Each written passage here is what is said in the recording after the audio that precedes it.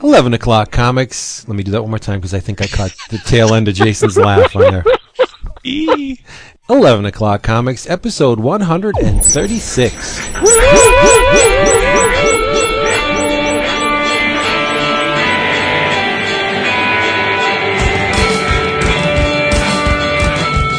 It's David's festive holiday.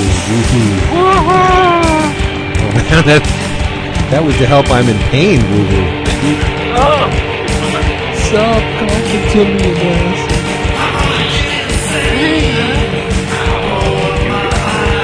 Yes. I love these kind of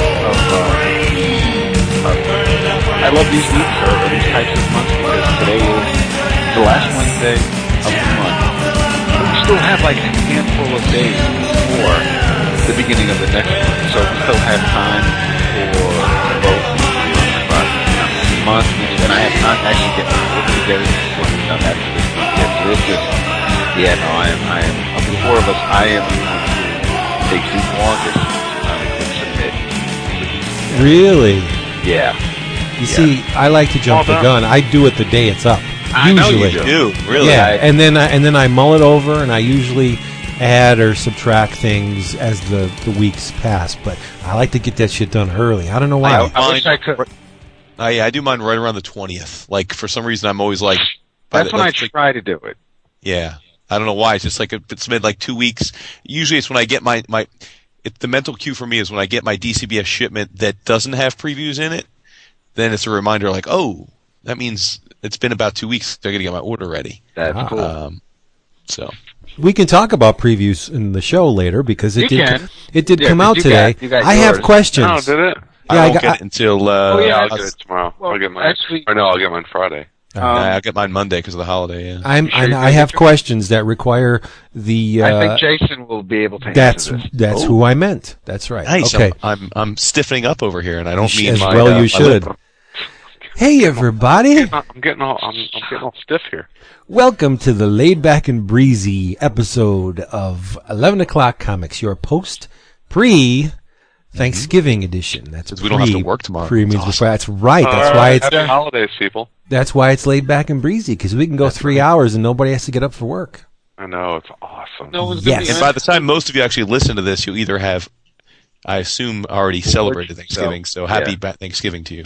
Well, you better listen to this tomorrow. What the hell? You know what? I got a feeling we're gonna have many peeps that are gonna be in the kitchen doing stuff in the doing Dinah. Yes, culinary exploits with the headphones on. You know, I usually I dislike this time of year for a number of reasons.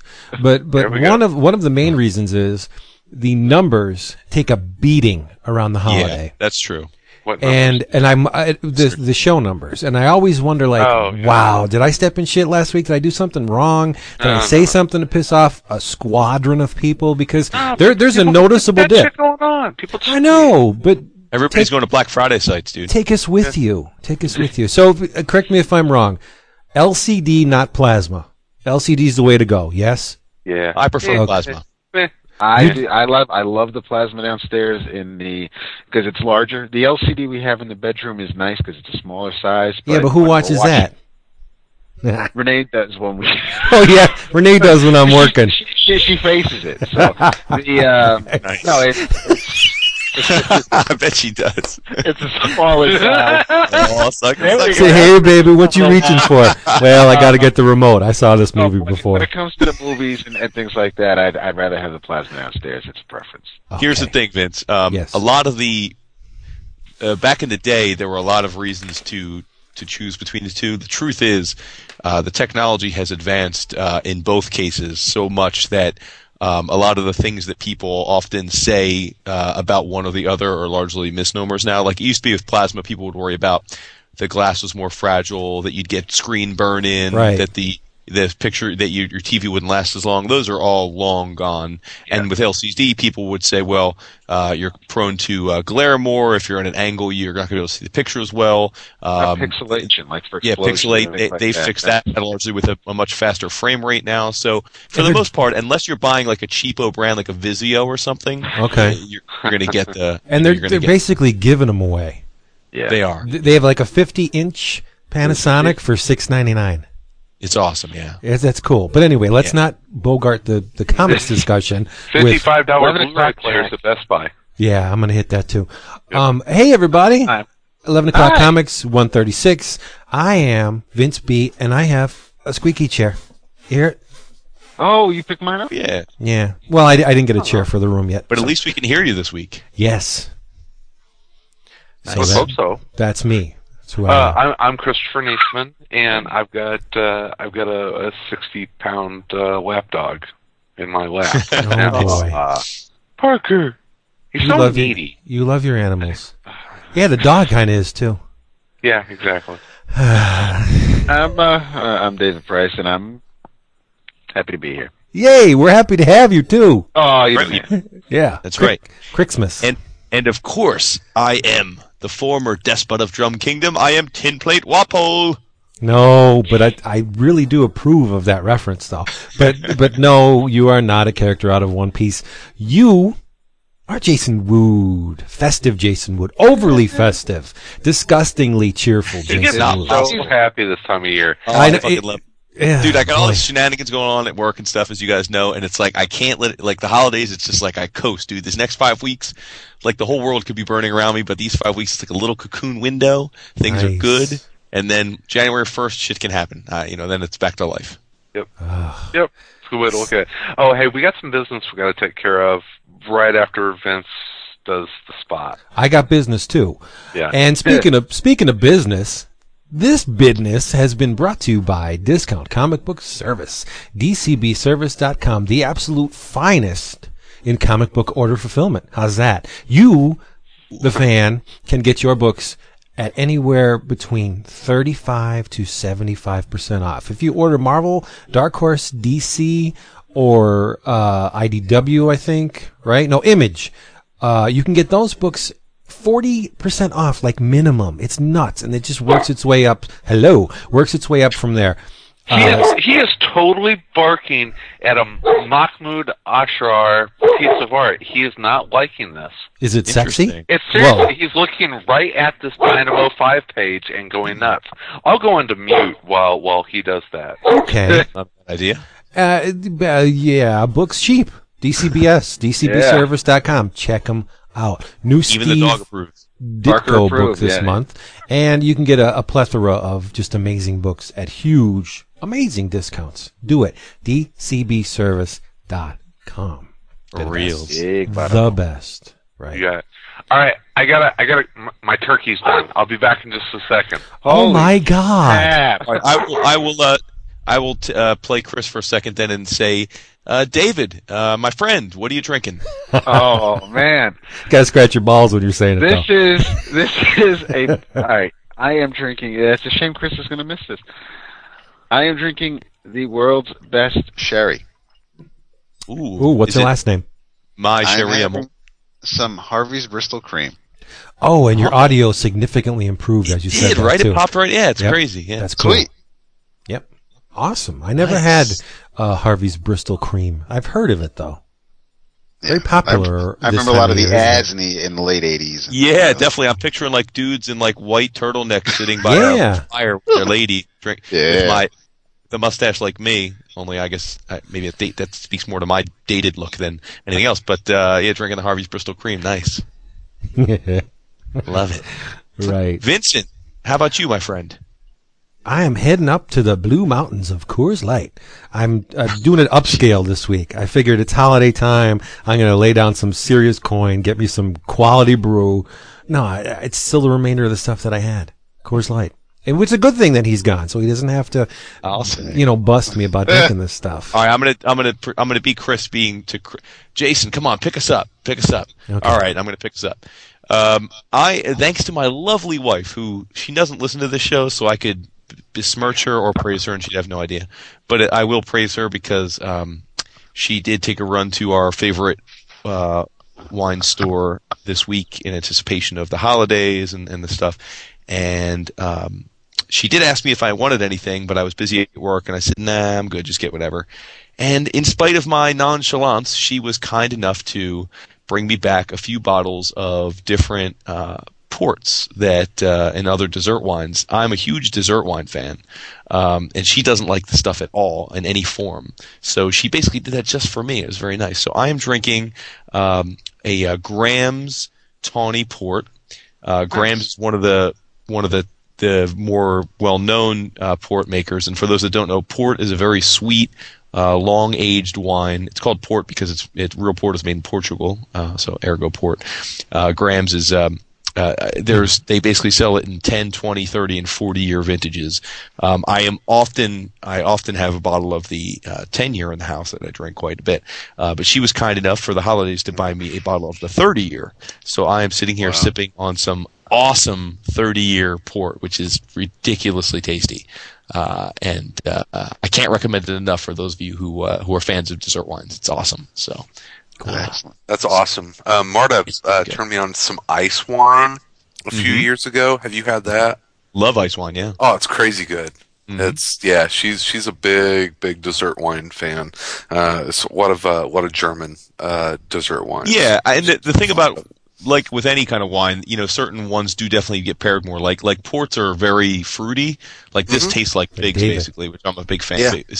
So this gets much better. Like goes much better with things like fruit desserts, caramel, things like that.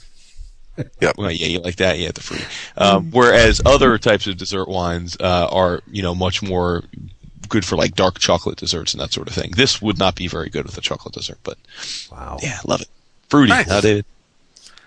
Love it. There's a science to this stuff, isn't there? Yeah, Christopher. Yes, tell us how your mouth feel. Sorry, I had to. We're cooking the turkey tonight, and I thought I had it timed to come out before we started recording, but it was. But Wood was early, so. But Wood threw us off by being on time. So the turkey is done, and I'm hoping that Parker, who's not barking at Art anymore, is not eating it. So anyway, yes, tonight I am having a Southern Tier Imperial Inequity Black Ale. Wow, that's a lot. Wow, you are just bringing these beers out of your I don't even know. It's following a theme of late. You guys know I'm on this black IPA kick, and so I'm learning more about these black IPAs or Cascadia black ales, or there's no one like defined name for this specific style of beer, which I think is fascinating because it's new, and so no one's really come up with the name for this yet, and so it makes shopping for it kind of a challenge. It's like by the name, this is an Imperial Black Ale, but it's a black IPA. So what I'm learning is that anytime you see a dark, this dark ale or black ale, it's this particular type of beer. And this one, where are they from? It's very good, by the way. It's right up there with the Hop Trout that I had a few weeks ago. And that Vince, you saw the label for the self-righteous, the Sublimely Self-Righteous Ale. I knew you would like that. It's wonderfully evil. I like it a lot. Isn't it? Mm-hmm. This is a New York beer. This is from Lakewood, New York.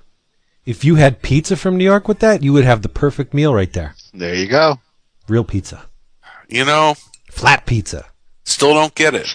True. And David actually justified all of my thoughts on this the other day. Which is why? Why is that? He was on Twitter and said that Renee was teasing him with the promises of Pizza Hut. Yep. Ooh. I love. I was like, "Yep, there we go. New York versus Chicago pizza. Done. I win."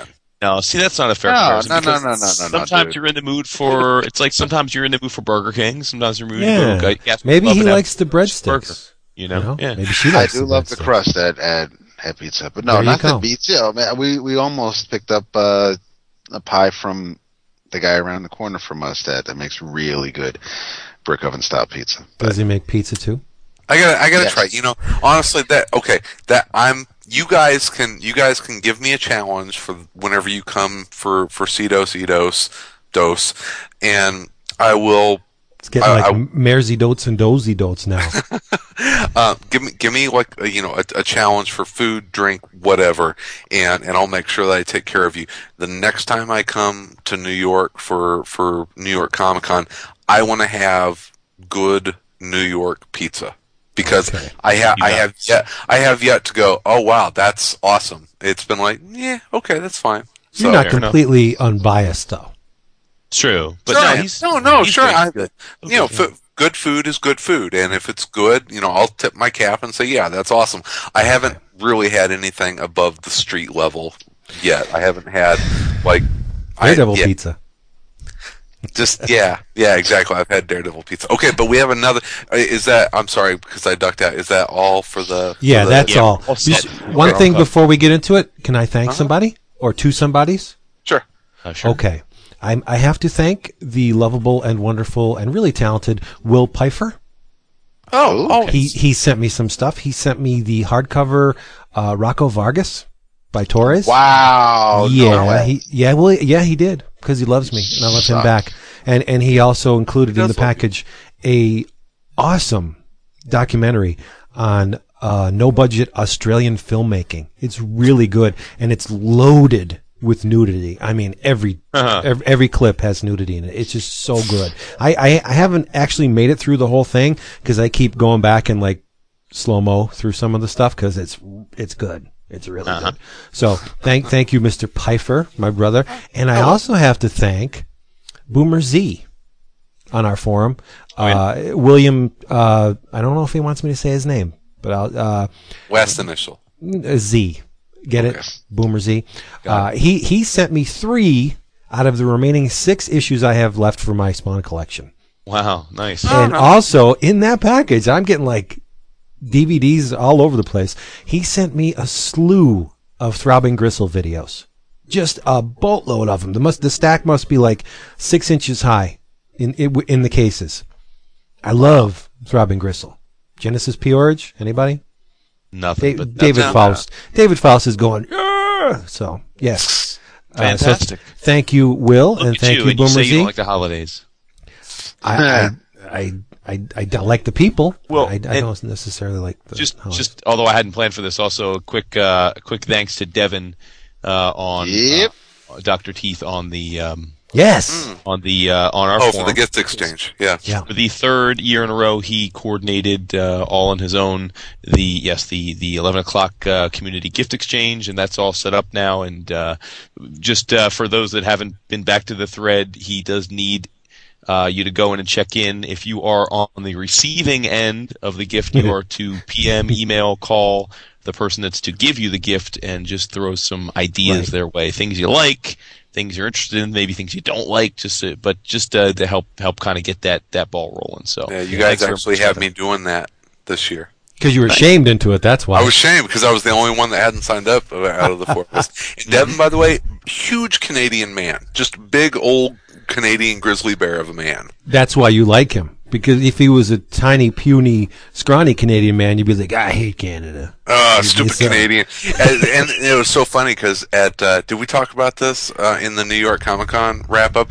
I met him whenever we were there, and he was like, I figured that you would make fun of me because I was Canadian. And I'm like, dude, you're huge. I'm not going to make fun of you until it's behind your back. We see how you operate. That's how it works. All right, so you have business too, right, Chris? Yes, we have, Jason and I have business. Nice. I checked the Las Vegas line on the way home tonight is business. I thought you meant thank you. Okay. Yeah. Mm-hmm. No, Eagles are 3.5 favorites. Really? Can you believe that? Well, I can't believe it. I'm just surprised. What a slap in the face to my Bears. It is. You're at home. Are you going to give me the points? Yeah, sure. Okay. Now we have to. This is for folks out there.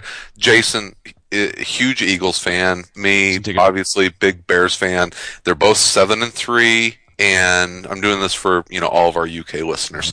And so both of our teams are 7-3. They're playing each other this weekend in Chicago, and Jason and I need to put a little wager on the game. And I don't know. I even asked Marta, and she has no idea. So I don't know what kind of wager it should be. One Piece. One Piece. I think I'm not very confident about this, by the way. Fair enough. How about we let Vince and David come up with something? They don't care about football, but they do How like about bets. David? Because I'm not reading any fucking manga. Okay. Where's your Did holiday you cheer? hear the sigh? It's like, almost got him to read One Piece, and Julian is out there going, "Woo, One Piece!" And I'm just like, no. Straw Hat Pirate. Left I gotta admit, to right, I'm front to excited back, to try motherfuckers. One Piece. It's Left just the to size right, of it is front to something. back. That's Do- racist. What? That's racist. What did you say? Just like Spawn not liking me. That's right. Spawn doesn't like you because you kick him in the balls every time you get a chance. Racist. Yeah, that's racist. It is. No, I'm kicking you in the balls because I I know. love doing it. It's, you don't. What's the matter? You don't like Italians? What's your problem? Yeah, I'm gonna cut a quarter myself out.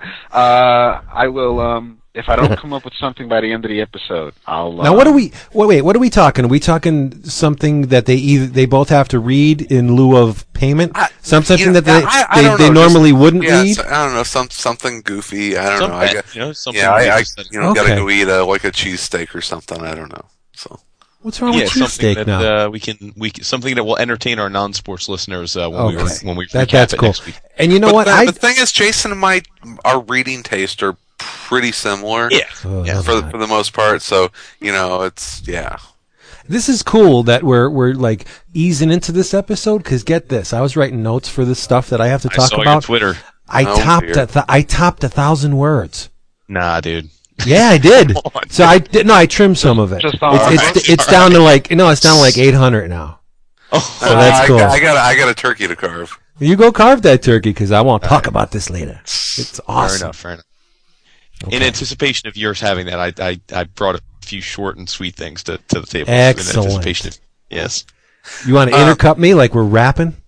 I'll do like a couple minutes and you intercut and I'll go back and no. Yeah, we'll see. We'll see how it Free goes. form. See how it goes. Yeah. You want to talk about what we had mentioned briefly pre-show, Vince? Sure. My thoughts. My thoughts. Chris, I heard through the grapevine, i.e., your relentless self-promotion on Twitter, that you have read Vampirella. You're reading the big boy books now, the good stuff. Well, None of that cloak and dagger crime stuff. Vampirella. I wish I had a turkey to carve. No, Jason. Now hold on. It's see, okay, this is a very odd book right now. First of all, I had the great pleasure of talking with Eric Troutman, and for iFanboy Don't Miss last week. Yes, you did. Go check it out. It's on Vampirella. Nice job as always. Thank you. I appreciate. Did you listen to it? I do always listen to it. Oh well, thank you. I appreciate it, sir. 1 out of 10. I also got a preview of PDF preview of the comic from Dynamite and read it and was a little surprised that how much I did like it. Well, let me quantify this. I'm probably like a lot of comic book fans out there that know Vampirella, know who Vampirella is, but I've never really read Vampirella comics. I've got the archive coming, what hasn't been released yet, right? It's like, where the hell is that? It's the original Archie Goodwin and just Frank Frazetta and Tom Palmer and Forrest J. Ackerman was as I'm reading up on this, all these guys that are involved in the creation of this character. Goes back to 1969. It is a classic and one of the most important Bronze Age horror comics that came out. I mean, it's right there with Creepy and Eerie, and it is a hugely important comic in the history of not just horror comics, but comics. And Eric Troutman, after the Harris publications, after they sold off the rights to Dynamite, Eric is writing the Dynamite version of this.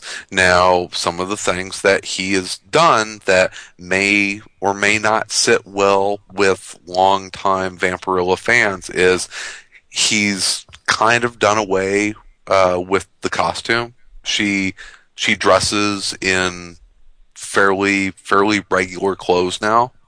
Cool. So the low cut sex bomb bikini look is kind of gone for right now. But they did say they were going to keep that for the covers, though. Sure. They'll keep it for the covers, and from what he says, the costume will make an appearance in his first arc in some way or another, which he didn't give details away. So Vampire, okay, for folks out there, and Vince has talked about it before, there's a couple different origins for this character. In the original, 1969 Warren version, Vampirilla is a space alien vampire from Draculon. It's a planet that rivers of blood. Rivers flow blood, and the planet is facing ecological disaster of some sort, and she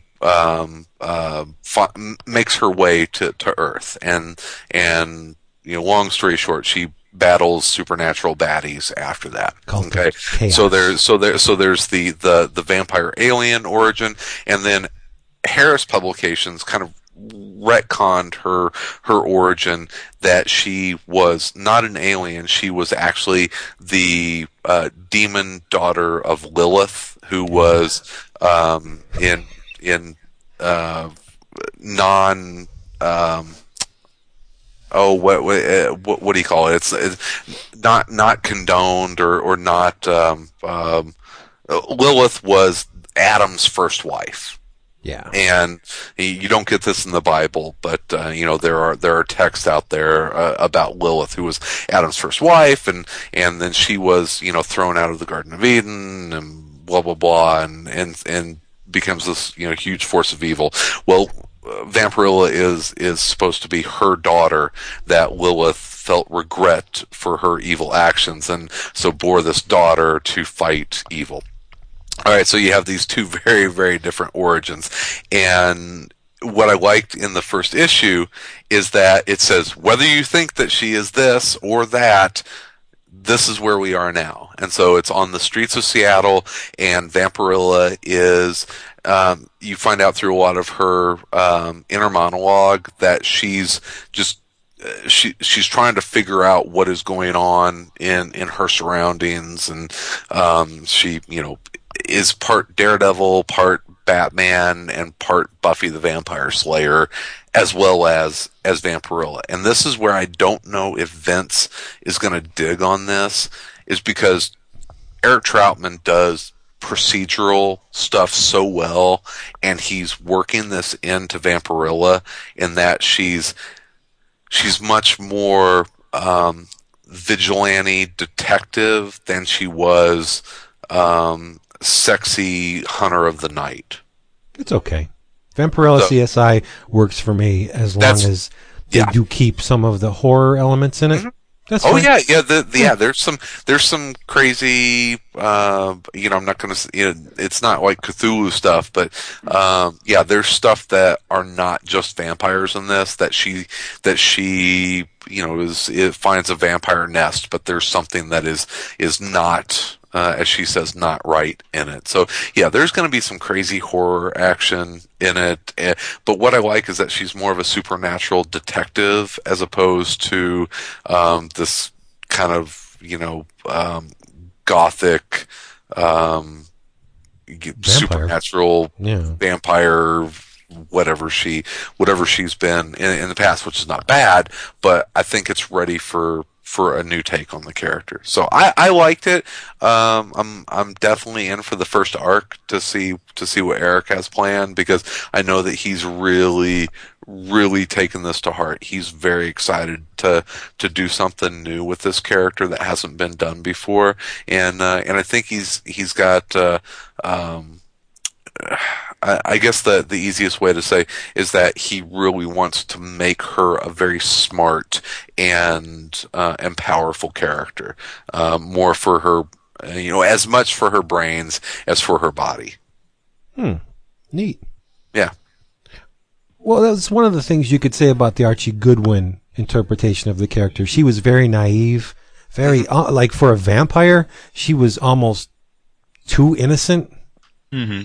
And I don't know if he felt that character couldn't sustain the book on her own, but she was always paired with someone like Pendragon. She had a posse back then.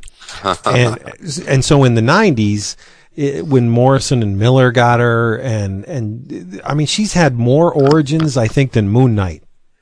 You know, more just different permutations of the character, and the bad girl craze. Okay. It's probably Chris. Sorry. That whole bad girl era of the 90s really damaged the character a lot. They had like a revolving door of writers and artists. Amanda Conner did a good job on her, but I mean, the character's just been mangled from being at different publishing houses and at the hands of different creative teams. I mean, she's been around for decades. 40 years. So yeah, you're going to have some redundancies and overlaps and just plain guys that don't get the character. They just want to do what they want to do. But all I care about, I mean, just tell good stories, right? Mm-hmm. And kind of stay a little bit faithful to Ackerman and Goodwin's original good girl kind of interpretation of it. Just make her chivalrous, I guess, and well, I mean, as much as a female can be chivalrous, right?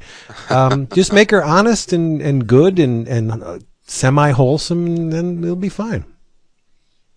Tell good stories. That's all. I think that's what Eric has in mind. So, you know, and geez, if you can add a couple of respectable layers to the character, make her a little deeper than just a chick in a bathing suit, that's the weird thing is that. And it's the hard thing because you guys mentioned at the top there, they're going to continue. All the covers are going to be in the old. I know. It's the same thing with the Witchblade. When Ron Mars got on that, he said, "I'm going to make this book respectable. We're going to have some fun and just do some great stories and get away from the TNA." And on the covers, what do you have? And if you don't change the cover, then that's the hard thing. It's like if you don't change the cover, then how are people going to know? Because I think this could be a great book about an empowered female lead character. And how many readers do we know, but how many female readers do we know that are looking for powerful, confident, empowered female leads?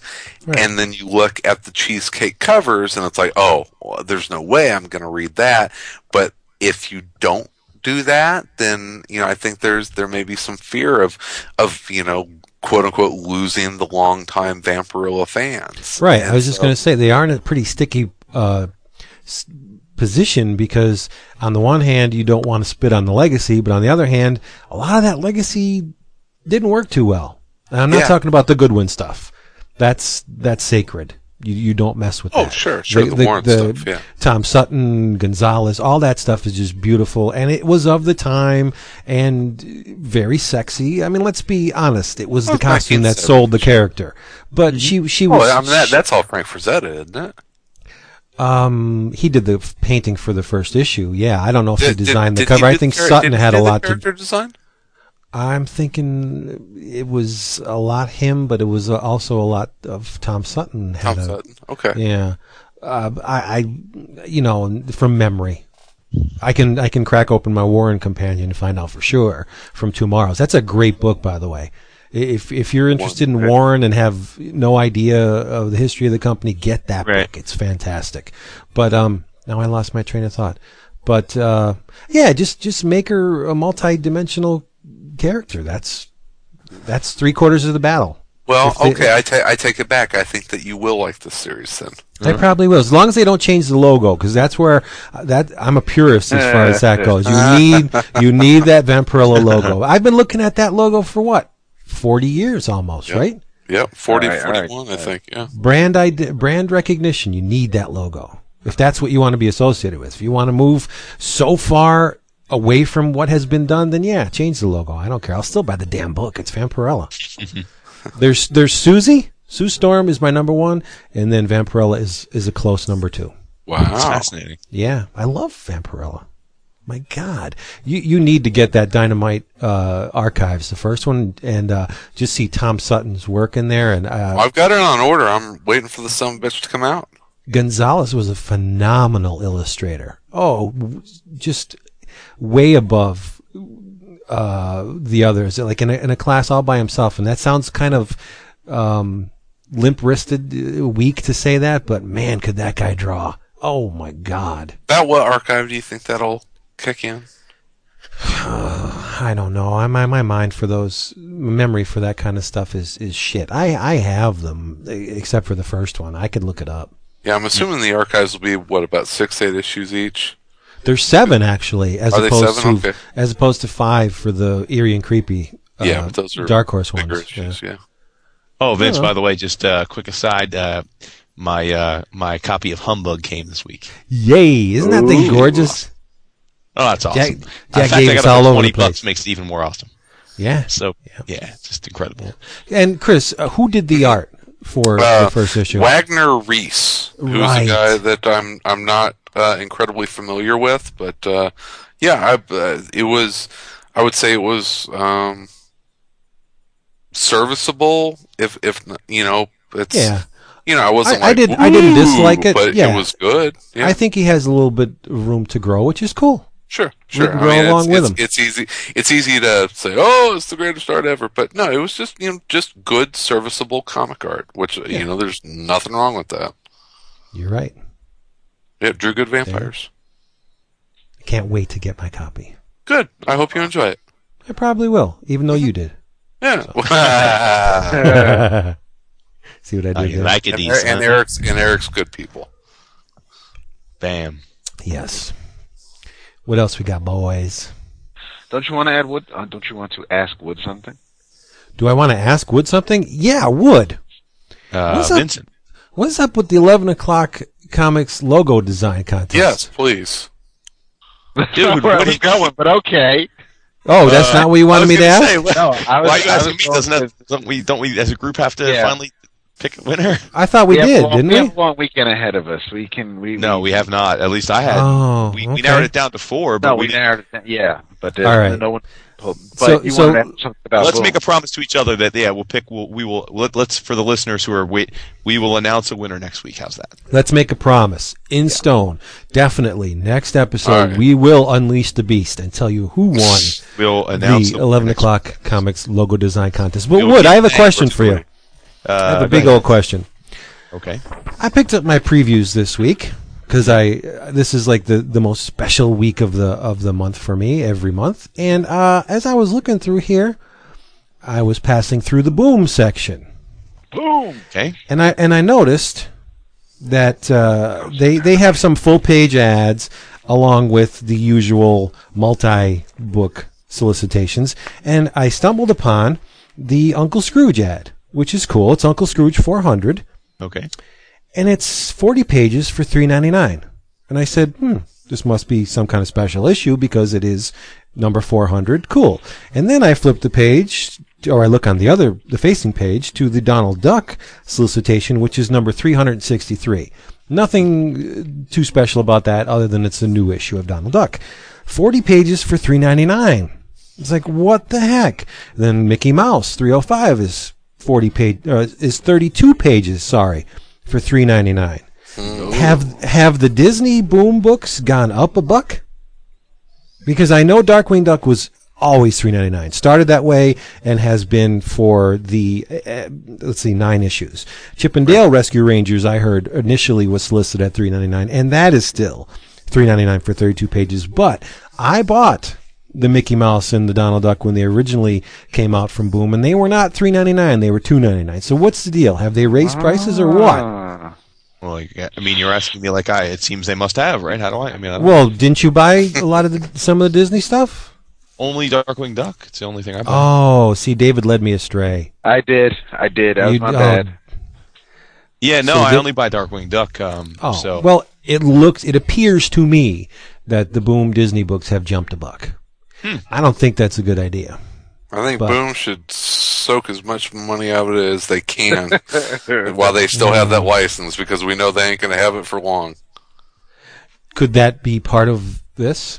Do you think that's the reason why they're doing that's total speculation. Right. Well, we can speculate. That's what we do. But I think it's pretty educated speculation that they're not going to have the Disney license for forever. So they're milking the cow double time. I would. Yeah, you're right. Yeah. It could be. Yeah, I mean, also, again, pure speculation. I don't know the the nature of the licensing arrangement, but obviously you're talking about a company that's the largest, most successful brand licensor in the world, 5 times larger than anybody else. So I presume that they charge, industry high rates for licensing their characters. So I don't know, maybe that has something to do with it. I'm not sure. Mark Waid seems to love to talk to just about anybody if that has got a microphone. So I'm sure someone could ask him in one of the hey.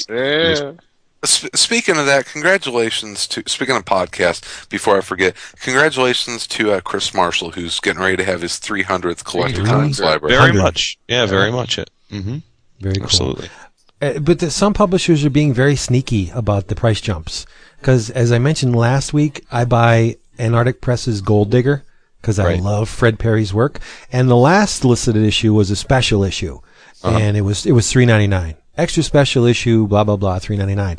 This time around, it's not an extra special issue, and the price has remained $3.99. So it's not just Boom. There are other companies doing it, albeit for different reasons, but there are jumps everywhere, it seems. Well, even though I didn't have much of a illuminating answer for you on that question, it does lead to something I did want to bring up today, which is that I know you didn't.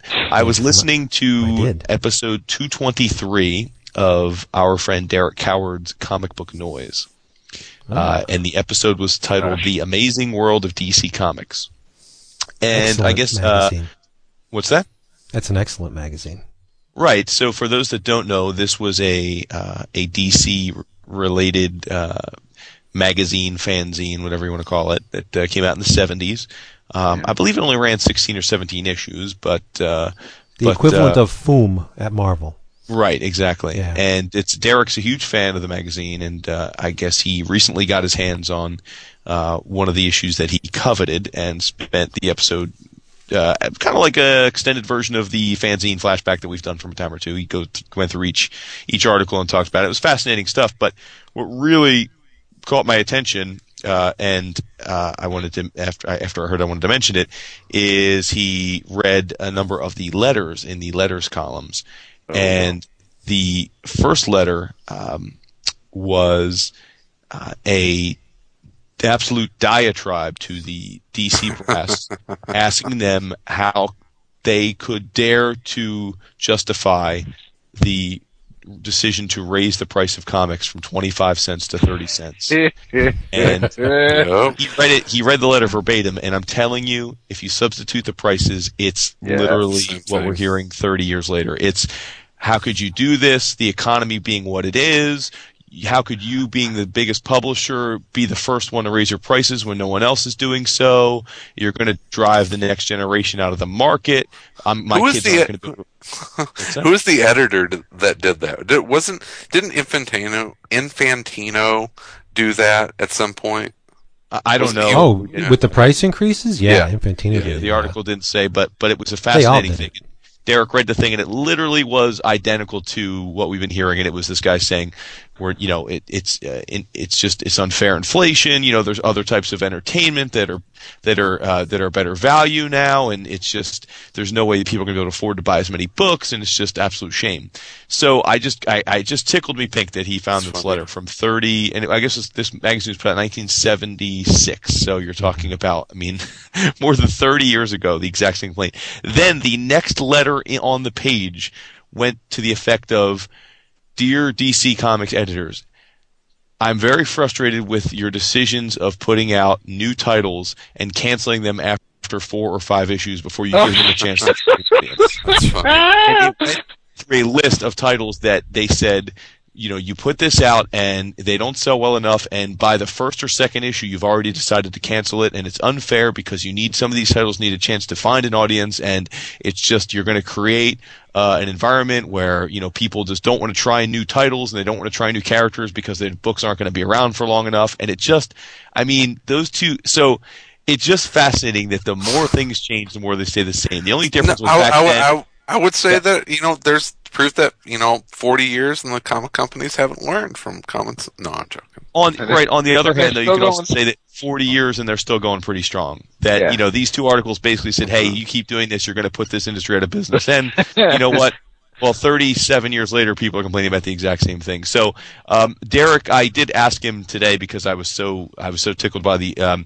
I tried to find online a copy of the letters columns to post in the forum because I thought people would get a kick out of reading it because literally, I mean, verbatim, you would think they were from a blog post somewhere today.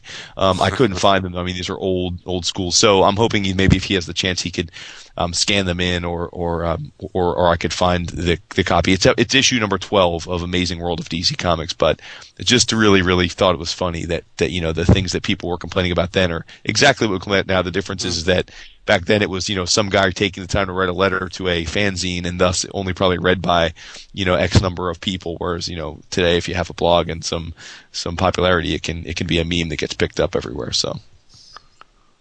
Very interesting. The wheel does turn. That's right. But you have to admit the numbers back then were a hell of a lot better than Well, I was going to say that those series that they were canceling is because they weren't selling more than 100,000 copies. Right, but it's all relative, though. I mean, Sure. The point is that was 34 years ago. I mean, literally. I mean, it was literally the year after I was born. So, I mean, the idea that the next generation wasn't going to buy comics. I mean, here we are saying the same thing, right? I mean, are our kids going to be able to buy comics? And yet, that's two generations ago. So, awesome. David. Yes. What are you laughing been at? reading? I need my David A. Price fix. Oh boy! Why? You having trouble sleeping? Funny David A. Price story is all of them. Is where we're exchanging addresses. Our annual exchanging of addresses to send each other our because we Christmas all moved multiple times over the years. Yeah, boy. apparently. Oh boy! Come on, Dave, give me a break. So I said my address. Almost funny. And I type it out as Christopher C. Neesman, and David's like, well, you better send mine to David A. Price, which is funny because I had already sent it, and yours is the only one that I made a special point of putting your middle initial in. So yours has been addressed and sent to David A. Price. Wow. Because it got Mine's A2. King Dap. I almost sent it to King Dap, but I figured that was Yeah, you want to make sure it got here. I haven't sent any of yours out yet, but I did secure them all, and I'm pretty happy with my finds. So, cool. Yeah. Awesome. But anyway, what are you reading, David? I'm still reading Duncan the Wonder Dog. I'm taking that nice and slow. Took a little bit of a break, and just because it is dense, man. Have Jason, have you or Chris started it yet? I did, yeah. I mean, but I'm slow. I would say you characterized the right way. I've read maybe 60 pages, maybe. But like that was the other day. I sat down and read some, but then it's just sitting in my comic room, and I haven't picked it back up. Right. Yeah, it's been a couple of days since I've flipped through it.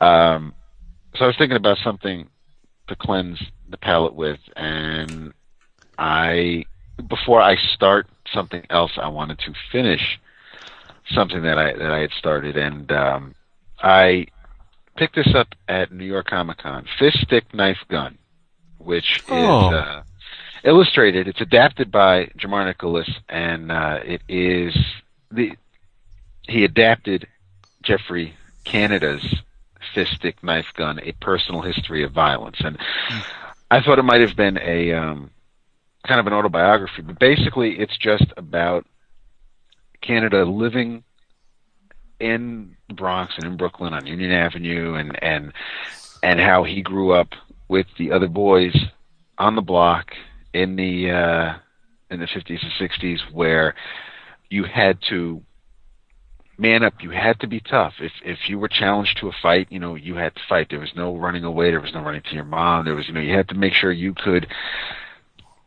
stand your ground, and if necessary, if someone needed your help, or basically just make sure that and then you could kind of graduate to the next group as you got older. Otherwise, you would still kind of be left behind because with the younger kids who weren't challenged, who weren't. And this started when you were like 6, 7, 8 years old, and you had to toughen up. Geoffrey Canada, for anybody who's not familiar, is president and CEO of the Harlem Children's Zone, which I remember seeing his his profile's on like 60 Minutes and CNN, and basically it's this documentary right now called Waiting for Superman, which I haven't seen yet, but I've heard about that. Yeah, and I've seen the trailer. The trailer's great, but I'll probably see it eventually. There are some schools that kind of basically hold a lottery to see if your child can go to that school, and it's got people that support it, and it's got its detractors, and depending on the day, I kind of fluctuate where I stand on it, but I do I applaud the effort, and there are kids out there that can't go to school because of violence, because of, you don't know what's going to happen during the day. Someone could pull a knife on you. So, I mean, when I went to high school, we didn't have metal detectors. A couple of years after I graduated, metal detectors went in, and it baffles my mind that you need metal detectors to get into a school. Yeah, and I don't get it at all. But violence Oh, you're all crackly.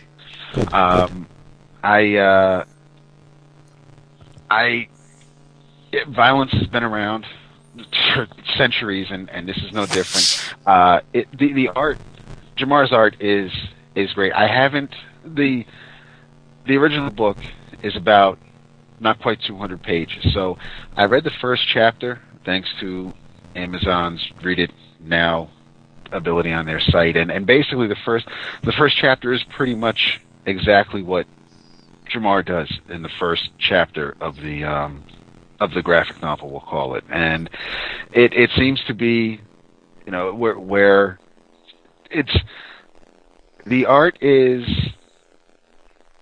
it works. It's not cartoony, and it's not realistic in that sense, but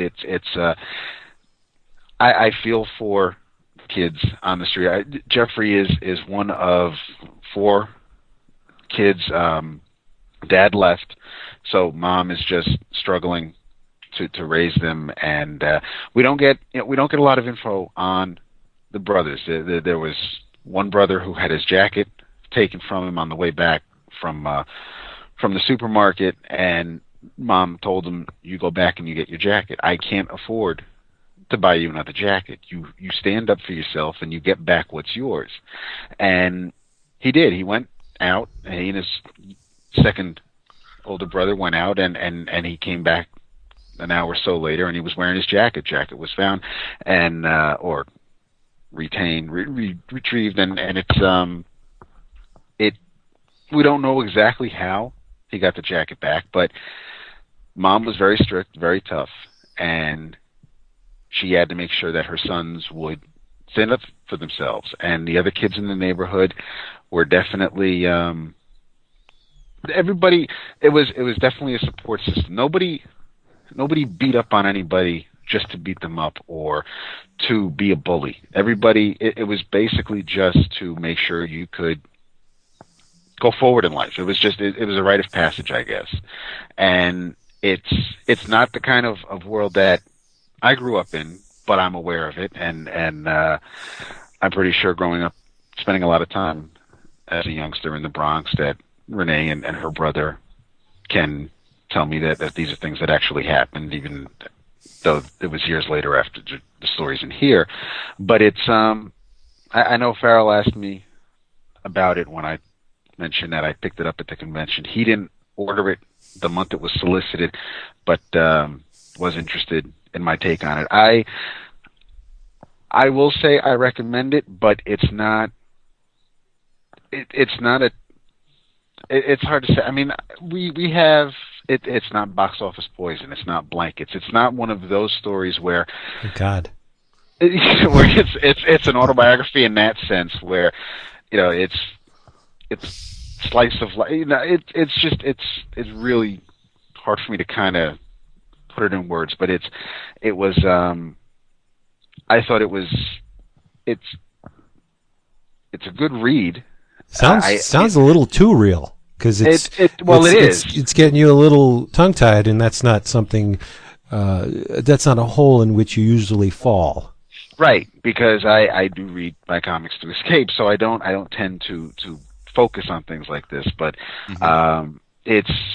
every once in a while, I like to venture into these worlds, and it's something I would recommend. Like I said, I don't know how many people I could give this to and say, this is what it was like back in the day, or it's weird. If anybody has read the original book, I'd say yes, read this. I like Jamar's art, so it's definitely, it has that going for it. I really don't know if I'm going to go out and read Canada's book, but I kind of feel like I don't have to after reading this, but it kind of goes. He'll talk about later on in junior high, and then he'll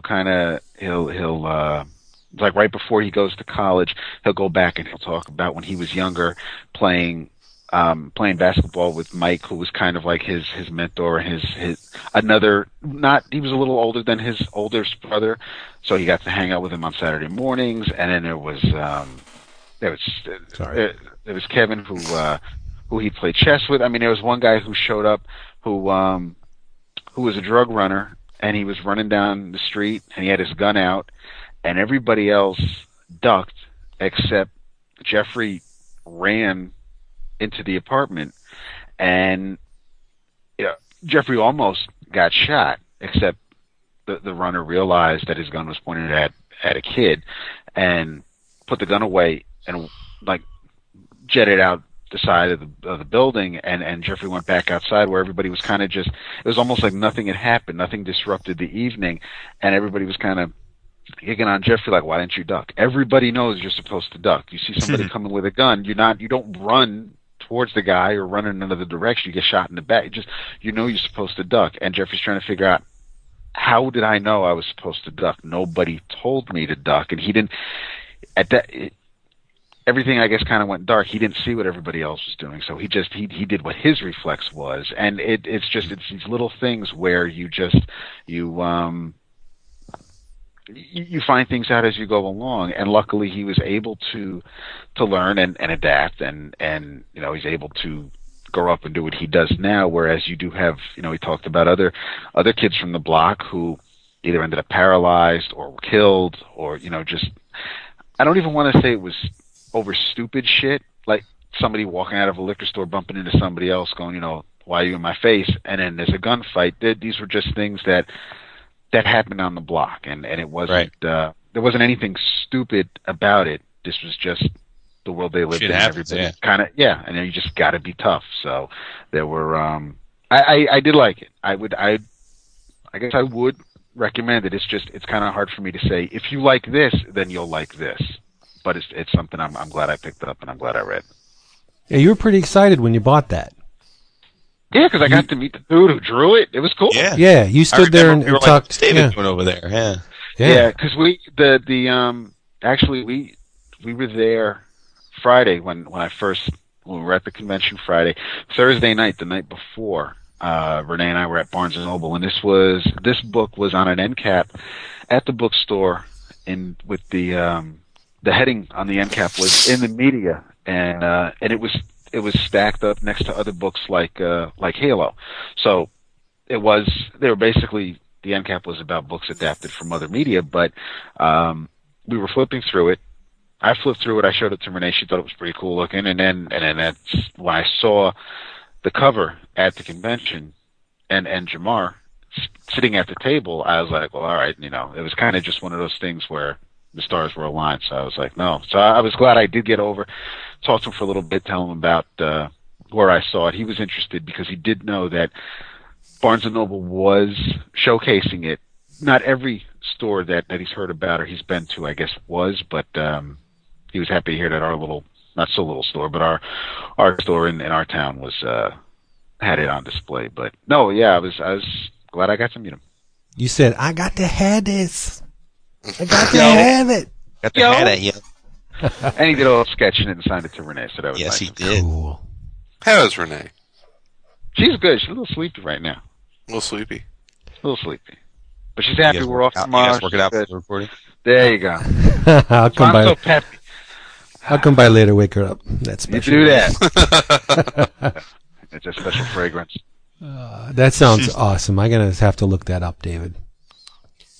Yeah, I'm sure I sold people on it. You sold me.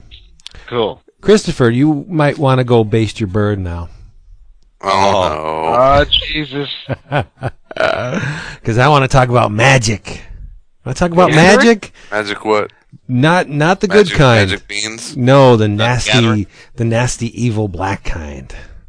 Oh, nastiness. Because that kind of hoodoo takes center stage black magic in the books that I read for this week. Bake the funk on the nasty dunk. Oh, they are published by Viz Signature, the oversized edition similar to Pluto and 20th Century Boys, which means they're $12.99. Beautiful French end flaps, clay-coated covers. They're outstanding. The production on these books is great. Story and art by Q Hayashida. I read 2 volumes, the first and the second of a series, recently published series. This is new. You can get on the ground floor on this, called Dorohedoro. Did Chris leave? No, I'm right here. Oh, okay. Just want to make sure you didn't leave. No, it's just sitting. I was shifting in my seat. Okay. Dorohedoro is the story of 2 dimensions. Count them. The first is a realm rife with magic, where these malevolent, masked sorcerers, and they're schooled in the art of transmogrification. Can you say that? I could say transmogrification, but see, I pronounce things weird. You know me. Transmogrification, and they leap across. Yeah. Mm-hmm.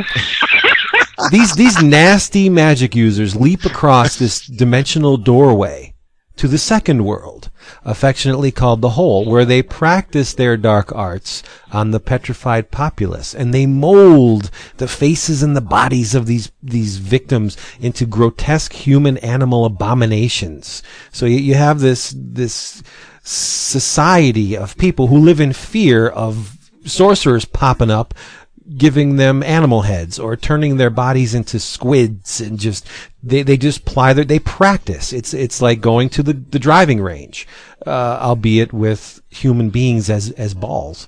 And Hayashida portrays magic in Dorohedoro in a very unique way. It's really cool how it's done. Magic use, whether it originates from the fingertips or, say, various body openings, is depicted as this inky black stream of smoke. It's unique, is what it is. But unlike Stephen Strange's, say, pyrotechnics, this is dark magic of the blackest kind, because the origins of this stuff is in the very bowels of hell itself. The devil. They all kowtow to the devil. And the use of this magic produces a residue. When they cast their spells, it actually looks like pepper, black pepper in the air.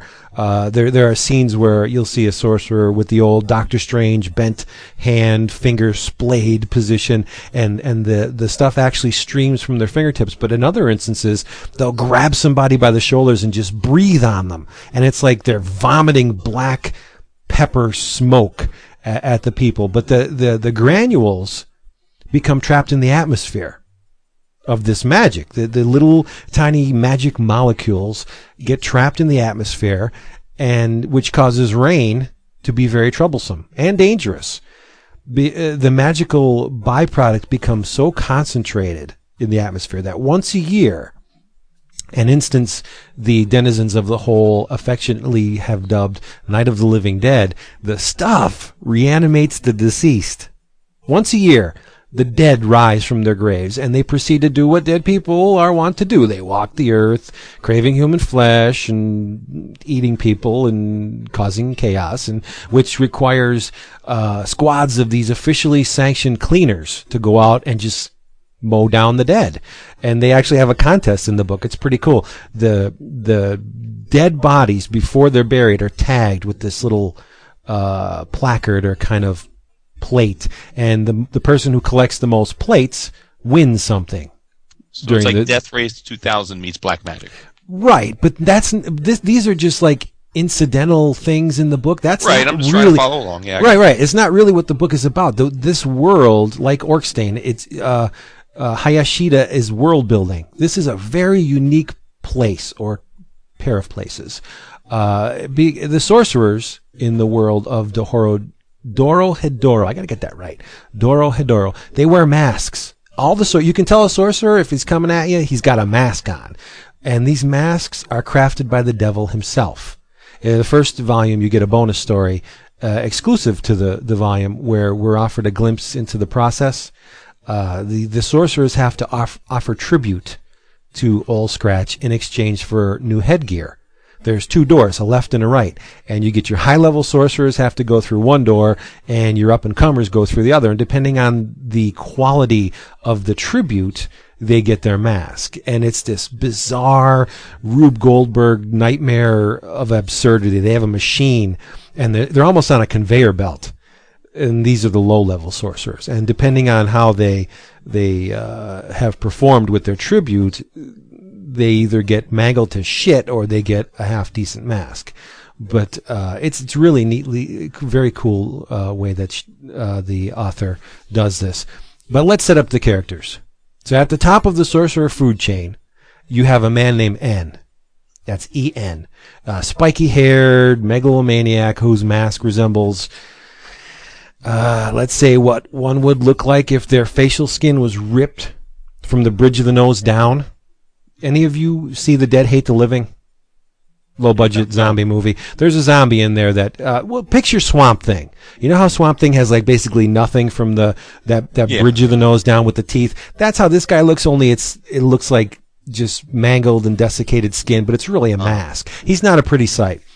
And he's become increasingly agitated because his sorcerers are being systematically eradicated by a pair of people from the Hole. And that's our main characters, Cayman and Nikaido. One's a man, one's a woman. Oh boy, is she a woman. You got Cayman.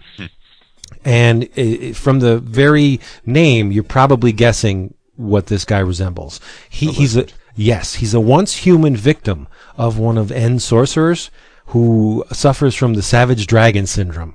He has no idea who he is. He has no idea how he was murdered or who did the deed. Blank slate, tabula rasa. He only knows that a magic user was the one that done the deed. He was mutilated and disfigured, and his headless body was found in an alley, only to be reanimated. But his missing head was replaced by that of a huge lizard. Visually, the character is striking. He wears black leather. It's almost like the designs you would see in Kevin O'Neill's Martial Law. You know how O'Neill did those crazy-ass leather costumes, like Martial Law himself. Sure. Kind of looks like that, but with a lizard head. It's very neat. Kind of like my junior prom date. Here's where the story gets really cool. So you got a huge lizard man questioning his existence. How did I get this way? He has an entity living in his throat.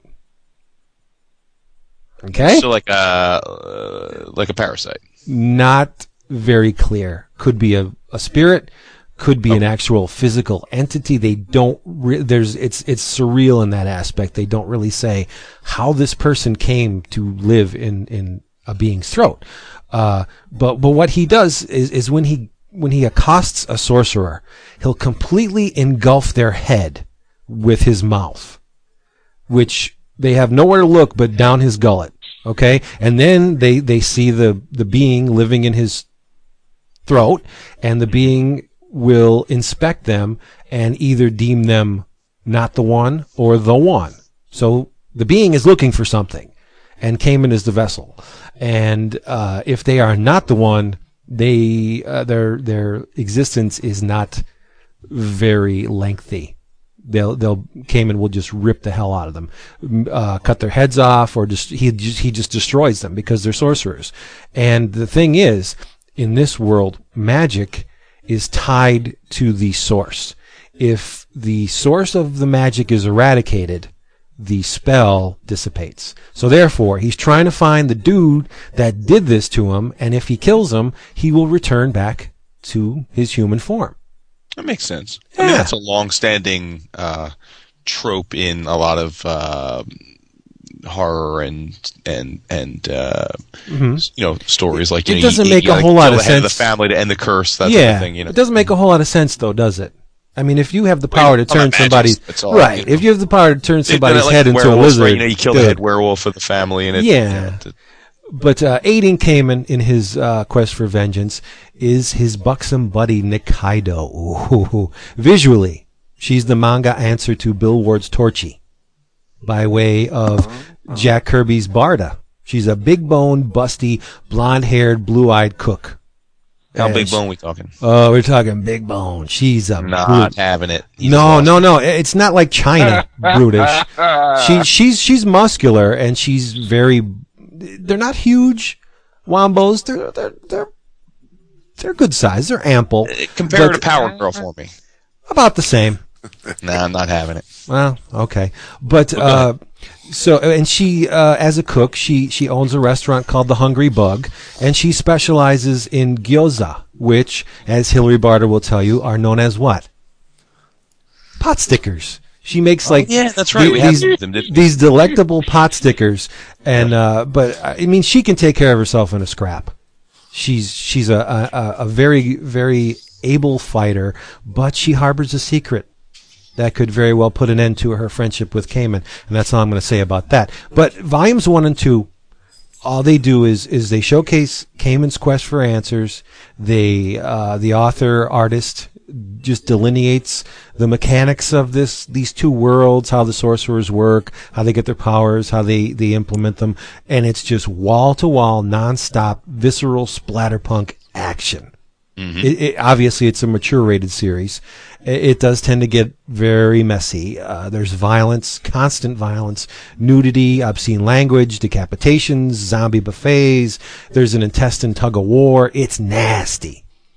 But it's all here, and it's all wonderful. It's such a joy to read this. And you would think, man, this must be a depressing, downbeat, just brutal piece of work. There's actually a lot of humor in this book. Mm-hmm. Now the inevitable question with manga is always how big is this series? I have no idea. Okay. I have seen reports of an 8th volume for this. So, I mean, whether it was an old report, I don't know. But I know there's at least going to be 8 of them. But see, that's not a factor in me starting to read a manga series. Mm-hmm. Yeah, if I dig on the premise and the characters, I'll just keep reading. Like One Piece. Sure. You're in for a pound on that one. Pound and a half, actually. Yeah. But N sends out operatives to kill Kamen and Nikaido. And they're some of the most visually arresting characters in the book. You have a sorcerer named Shin, who wears a mask, obviously, but it's crafted from a human heart. It's really neat, and you can see the arteries like on the top of his head, but he wears the mask backwards just to piss off his boss, because the N is very rigid. He's like, well, top of the food chain. He wants things done the way he wants them done, and you have this. And Shin has a death wish. He's a bit of a masochist. He wants to be in situations where his life is at risk. He likes the thrill, the danger. And he has a partner named Noi, who looks visually like a hulking luchador in S&M gear. Very brutish person, but again, with this character, there's another twist. I'm not going to spill it, but it's very funny when it happens, and you do not expect it. And that's part of the comedic angle of these books.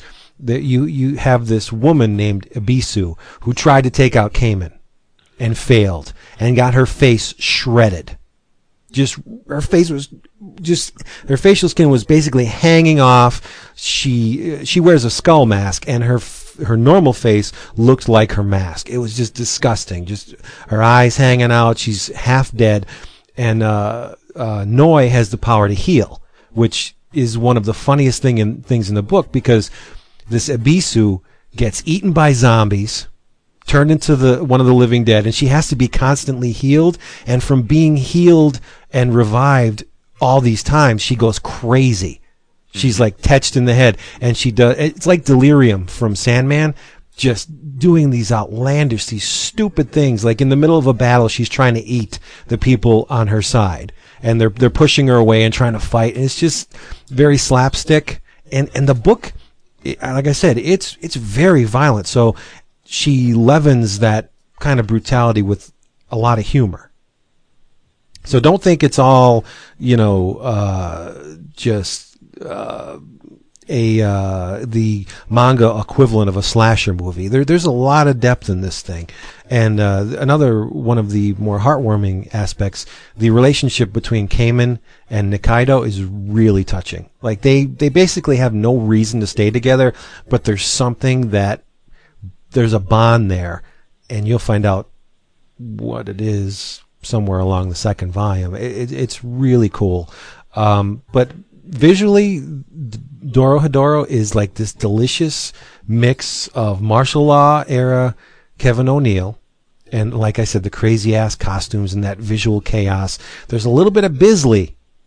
Simon Bisley's kind of splatter, scratchy blacks. There's a Clive Barker air to this thing, like Nightbreed-esque character design. The characters are phenomenally well designed.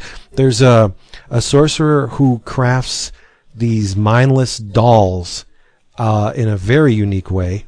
I won't say that because it's part of the adventure. And his name's Turkey. And as you guessed, he wears a padded uniform, and for his mask, his head's basically jammed up a turkey. Picture that. That is a surreal visual treat to me, to see a character walking around with a turkey for a head. I mean, only you would not see that in too many American comics. The author is willing to try anything, and that's another thing I love about this series. It's so unpredictable. You have these stunning color sections, which is another unique thing about this. Most of these Viz Select signature books are all black and white. There are color sections in this thing, and the palette is. Has anyone read Skin? Brendan McCarthy's book, Skin. No. The color palette is a lot like the one he used in there. It looks to be painted in acrylics because you can see the texture of some of the colors. It's really neat, and there's a lot of dry brushing in it, so you get the with acrylics. Naturally, if you let the previous color dry and then go over with it with a dry brush, you'll get the texture of the brush strokes in the color. It's really neat. And here's the surprise. These books were written and drawn by a woman. Why is that surprising? That's surprising all the time. Kyu Hayashida is a woman. And this, I mean, I don't want to get into the gender, cliched gender roles, but I would not have expected a woman to dole out this kind of chaos. There was a thread on the forum about talking about comics in the next, 5 or 10 years, and one of the things that I think I'd mentioned is that you're going to see more and more women working in all facets of comics, and in 5 or 10 years, you won't even notice it. It's going to be so commonplace. So, it doesn't surprise me. Well, I mean, way back we talked about Lisa Hannawalt's books, I Want You, and if you did not know that they were written and drawn by a woman, I don't think you would have picked up on it, because she has that gutter humor like a dude, and there's not there are very few traces of femininity in that book. I've told you guys on our forum. And I know that you guys don't know a few, but some of the forum members that we have because there are just common whatever forum type names, it's X51 whatever. We have several forum members that you would never know by their post or by their avatars or names that they're women, and they are. Right. And so we've got a lot more women posters on the forum than a lot of people would think or guess. Well, gender's only physical. I mean, I always get into this. Yeah. We see it at cons. How many female comic book fans do we see at cons now as opposed to like 5 or 10 years ago? Right. Hey, But Vince, I have a question though. I'm just trying to get at what you're saying because I guess I'm a little like, are you saying that you're surprised it's a woman because of the nature of the illustrations and the content, or are you saying it because of the fact that most successfully transferred manga artists to the U.S. have been men? No, not the latter, the former. Okay. Because when I think of women comic book artists, I think of Colleen Doran, that have a style that is not. It's a pretty short list, Vince. Well, no, I just want to. I'll use her as the example because she typifies what I would expect to see from a female illustrator. Sweeping lines, very, very beautiful, graceful lines. I'm not saying every woman should draw Fruits Basket or what about or Pia Archie, Guerra, right? Or Nicholas Scott, or Nicholas Scott. I could see the female aspect of Nicola Scott's work, but not Pia Guerra. No, I'm just saying expectation-wise. I don't want to plug gender into a hole and say, well, Jesus, you're a woman, you have to draw pretty. That's not what I'm saying. This book is very explicit, and it's brutal, and it's visceral, and it's brutish, and not at all. I mean, the heart comes from the story, not the art. The art is very scratchy, very immediate. It's kind of bull in a china shop. You cannot ignore the art. It's forceful, and it's everything that I don't think of when I think of female. There's specific traits that female, the connotation comes with female, and this book is not one of them. I was very surprised to learn that it was done by a woman, and I hope to hell I don't get flack for this, because I'm not saying that all women should be barefoot and pregnant and make my dinner, bitch. Women draw pretty. No, that's not what I'm saying. I'm just saying that this is as far to the left of what I would expect a woman to draw. Right. No, I get you. I understand that. And I love it. I loved every page of this thing. It's like epic comics way back when today. Yeah. That's what it reads like. It reads like an epic series. I assumed you were speaking of the former, not the latter, when I asked the question, because I mean, obviously, if you talk about the parallel histories of manga and American comics, I would say without question the Japanese have been far more open to female creators. I mean, you have shoujo manga is obviously unto itself a massive genre that is largely driven by women creators and women consumers. So I assumed you meant the former, not the latter, but just wanted to make sure, because I've been posting those lists of the in the forum thread of the best of list that as they come out, the New York Times best of and Amazon's best of and that sort of thing. And the New York Times best of graphic novels this year was I think A Drunken Dream and Other Stories, which is the collection. It's a 10-story anthology of by Moto Hagio. I don't know how to say her name, but I guess she's considered the founder of shoujo manga.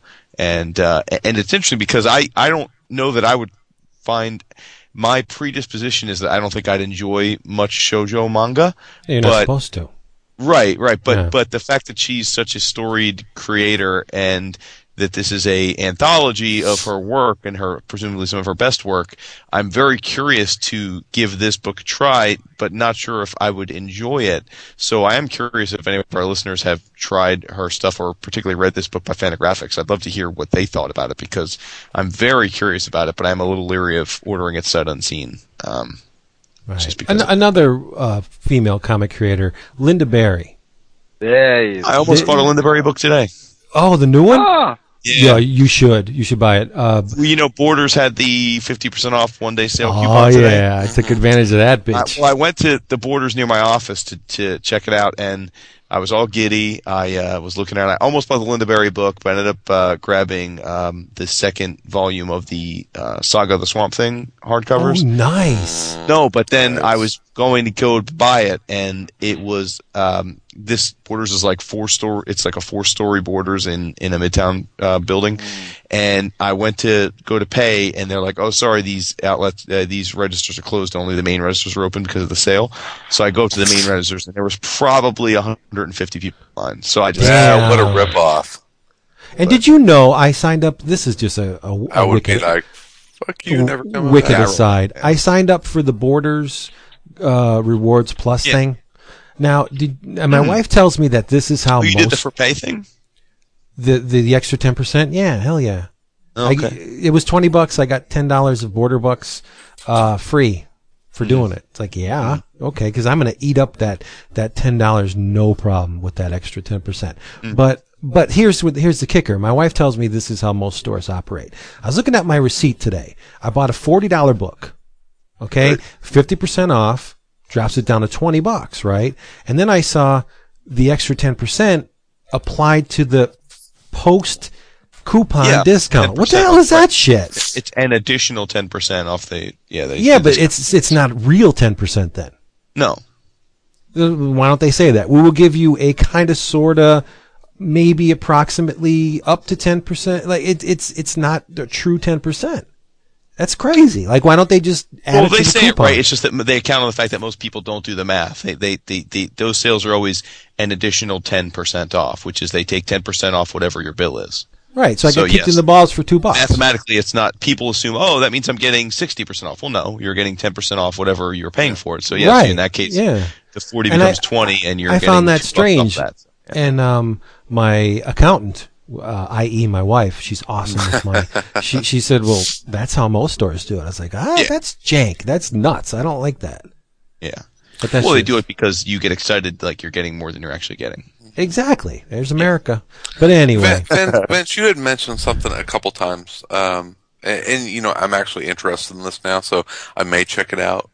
No promises. Oh, you'll love it. May check it out. Did you ever read? 1 second. Did you ever read the Hellraiser series from Epic? Back in the day, Clive Barker's the movie. Yeah. They did a series of prestige format Hellraiser books. I think it went to issue 18 or 19. Oh, cool. And this Dorohedoro would not stick out like a sore thumb in those books. Oh, now that because I find those movies very off-putting. Really? I love Hellraiser. Wow. Are you kidding me? The first one, it's cringeworthy for me. Yeah. But, the second one's better. Yeah, the first one's better. I didn't see them. Oh yeah. All, but Jesus wept. I enjoyed what I saw. I think I've seen two of them. I just. Well, I'm not speaking towards the content. I'm just talking about the quality of the art that appeared in the Hellraiser okay. Well, I can't series. speak to the comics. I'm just talking. Yeah, they were outstanding, but very dark, very disturbing, visceral, and that's Dorohedoro. It would not be out of place in an issue of Hellraiser. You had mentioned a couple times martial law, and isn't Top Shelf supposed to be reprinting all of the original martial law stuff? Somebody is, yeah, somebody. I don't know if it's Top Shelf.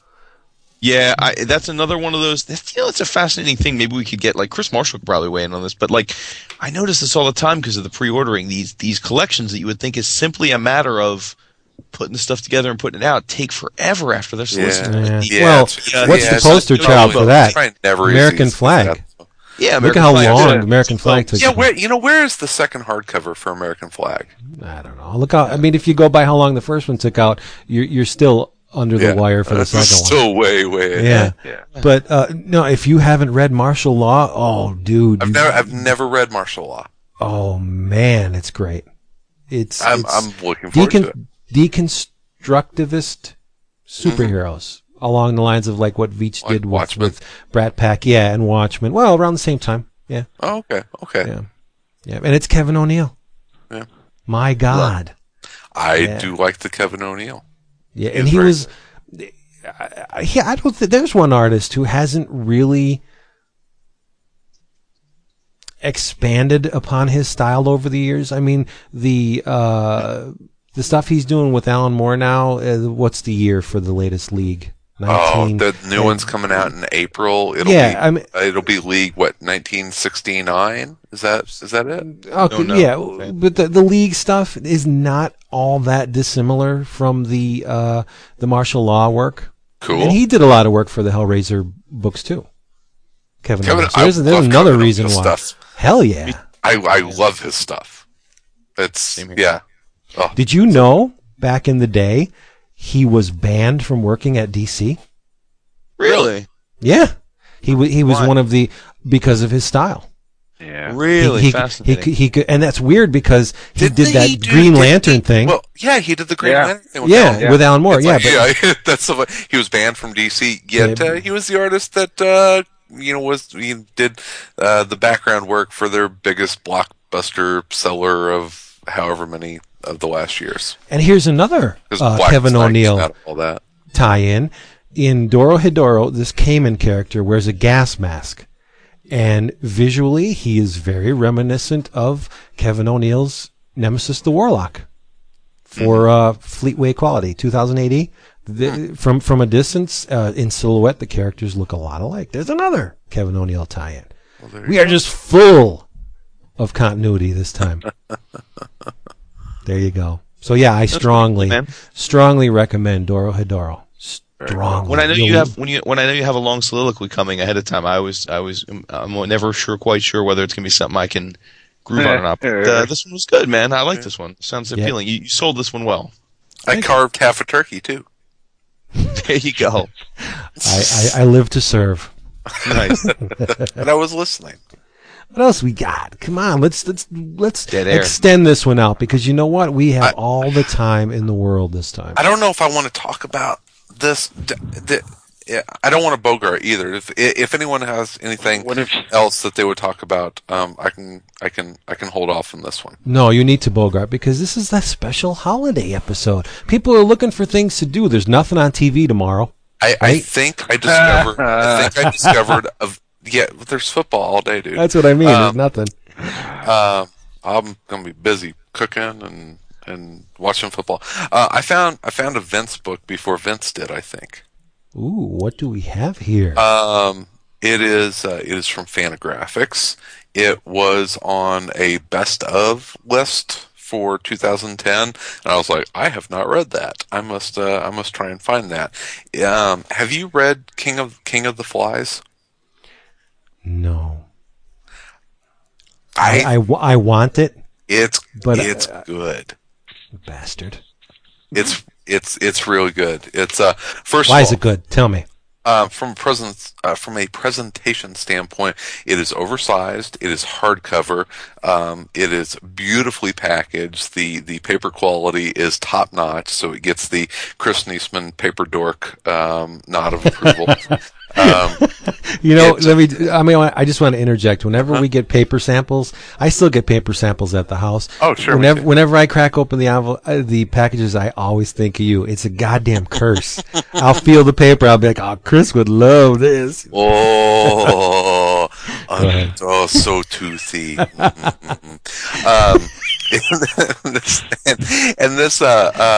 For all of that wonderful paper and hardcoveredness and oversizedness, retails for $18.99. So it's not incredibly overpriced. Now right. Who is that? Yeah. Oh my God. Jason just pulled a Chris. He's like, I'm going to go carve my turkey while he's talking about this shit. Euphemism. Yeah. This first one. King of the Flies is, as far as I understand it, is a 3-part series. This is the first of 3, and this first one is called Hollow Rave, as in Halloween and rave. That's actually the first story. It's King of the Flies 1, and it has several different stories throughout it. Each story is probably 6 or 8 pages, and the first one is called Hallow Rave, and it takes place Halloween night, and it's about 3 you can't call them friends, but 3 kind of disenchanted youth that are going to a rave out in the middle of nowhere on Halloween. And the one character that we kind of keep coming back to in the book, he dresses up in basically just a big fly head. And nice. Yeah, I'm seeing it. This book is so you. Think Charles Burns meets EC Comics meets the dark side of Fast Times at Ridgemont High. And David Cronenberg. Yeah, maybe a little bit. There's an immediate reference to the Lord of the Flies in this, from this kind of, asshole early 20s hipster douchebag, who is kind of the main character. I mean, the people, and Stray Bullets. I forgot to throw in the Stray Bullets, because the people in this book are incredibly flawed. I haven't found anyone that I really like yet. I'm about 3/4 of the way through it. No one is incredibly likable in this, but they're interesting, if you know what I mean. Sure. Like Stray Bullets. Like Stray Bullets. Everyone is flawed. There are little glimmers of hope in some of the characters, but most of the characters are pretty irreprehensible. It's odd. It is an odd book. It is almost impossible for me to describe, except on those comparisons to Charles Burns, and it kind of a modern day EC Comics. And Sal and I were looking at it together at work, and when you look at the panel layouts, I was like, yeah, it's got this Charles Burns vibe. And he's like, yeah, there's something else there. We're looking at it. And if you look at the panel layouts, the narration and inner monologue, it's all like 9-panel grid. And all of the inner monologue and dialogue, or not dialogue, inner dialogue and narration is set up at the top in a white box. And you're looking at it, and he's like, man, that's like EC Comics. And I was like, holy shit, it is. You look at the layout, and you know how all the EC Comics were set up like that, where you had the panel of amazing art, but then it had that whole little paragraph of exposition up at the top. Mm-hmm. You know what I'm talking about? Yeah. It's the same exact style of layout here. They're tapping into EC Comics big time in this. But imagine that fast forward with a weird Charles Burns, David Lapham sensibility of just like, totally disconnected, drug-addled youth and guys in their, going through midlife crisis and all sorts of different sexual tension and crime and crazy. Vince, you will be able to describe this book so much better than I will whenever you get it. But I'm reading this. I'm like, Vince is going to fucking love this shit. Wow. It's really good. Creative team. Or Mezzo and Piros. It's Mezzo is the first name, and Pirous, it's Pirus. I probably butchered that name, but yeah. So it's kind of the hip single name creator guys, just one name. So yeah, it's more great stuff from Fantagraphics. Of course. Here's a little tidbit. You mentioned Charles Burns is crossed out. Did you know that has been recently bootlegged? What? Yeah. One of my favorite art comics companies, French actually, Le Dernier Cri, They publish Hospital Brute, this Art Brute kind of grotesque. They specialize in the grotesque. They've published Mike Diana and Matt Brinkman, and they have a stable of artists that just do the absolutely disgusting work, but it's gorgeous. A lot of silkscreen work, a lot of hands-on stuff. They bootlegged Charles Burns Crossed Out. It's called Johnny 23. And they reformatted it. I mean, it took a lot of work to do what they did. It's a new cover based on some illustrations Burns has done. I don't know if Burns, this may be a nudge, nudge, wink, wink kind of thing from Burns. He may have officially signed off on this and not let anybody know, I guess. But I mean, the hubbub is that they bootlegged Burns's Crossed Out. They even reformatted the page layout too. It's more of a horizontal, where we know Crossed Out to be a long vertical. Yeah, and it's kind of neat that a work could strike that hard so soon that it's being bootlegged in other countries. Yeah, that's kind of cool. Leave it to the French. I don't know if neat or cool the way I would describe that. I mean, it's but. Right. But I mean, I've seen this reported on sort of immediate impact is. That's impressive.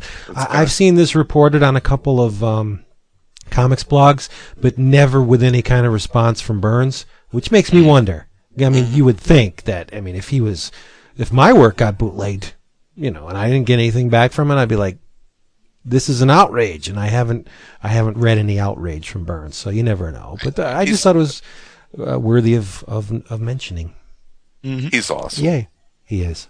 That's immediately what I thought of whenever I picked this up. I was like, wow, it's a really nice Charles Burns vibe. But there's other. It's not a straight Charles Burns ripoff. It's darker than Burns' stuff. It's Charles Burns meets Stray Bullets. Cool. Yeah. Another artist that really hasn't expanded upon their style since their initial offerings, Charles Burns. I mean, he may have. I think he has. It's still the same approach, though. Like, look at say. But you look at X'd Out and look at Black Hole. I mean, there's pretty major differences in style there. Oh, I don't think so. I think so. I mean, color aside. He did leave a little more room for the color in this, but black. It's still the same technique, like the sawtooth shading style with the. Yeah, but it's not as pronounced. I don't think he goes as crazy with that technique. We will agree to disagree, because I love you so much. I'm right. No, I mean, I may be seeing something you don't, and vice versa. But I think it's a little cleaner. I don't. He's not. I don't think it's as shadowed. But I don't see how Burns can get any more clean. Yeah. Well, no, I mean, he's pretty clinical. Well, yeah, I don't think it's as dark. I think he's kind of okay. It's not as heavily shadowed. Which could have been because he knew he was formatting his art for color. So yeah, maybe. Yeah, and you said he's left more room for the color. So yeah, absolutely. Neat. David, you awake? I am here, man. Hit us with some stuff. He is. I think he's snoozing. What's good? What's going on in Marvel? World? What's happening in the 616 player? Yeah, because I'm pretty much I've sold my condo there, and I'm renting a small room. I cannot fucking wait to get my hands on Chaos War Alpha Flight #1. I cannot wait. I don't. Wow.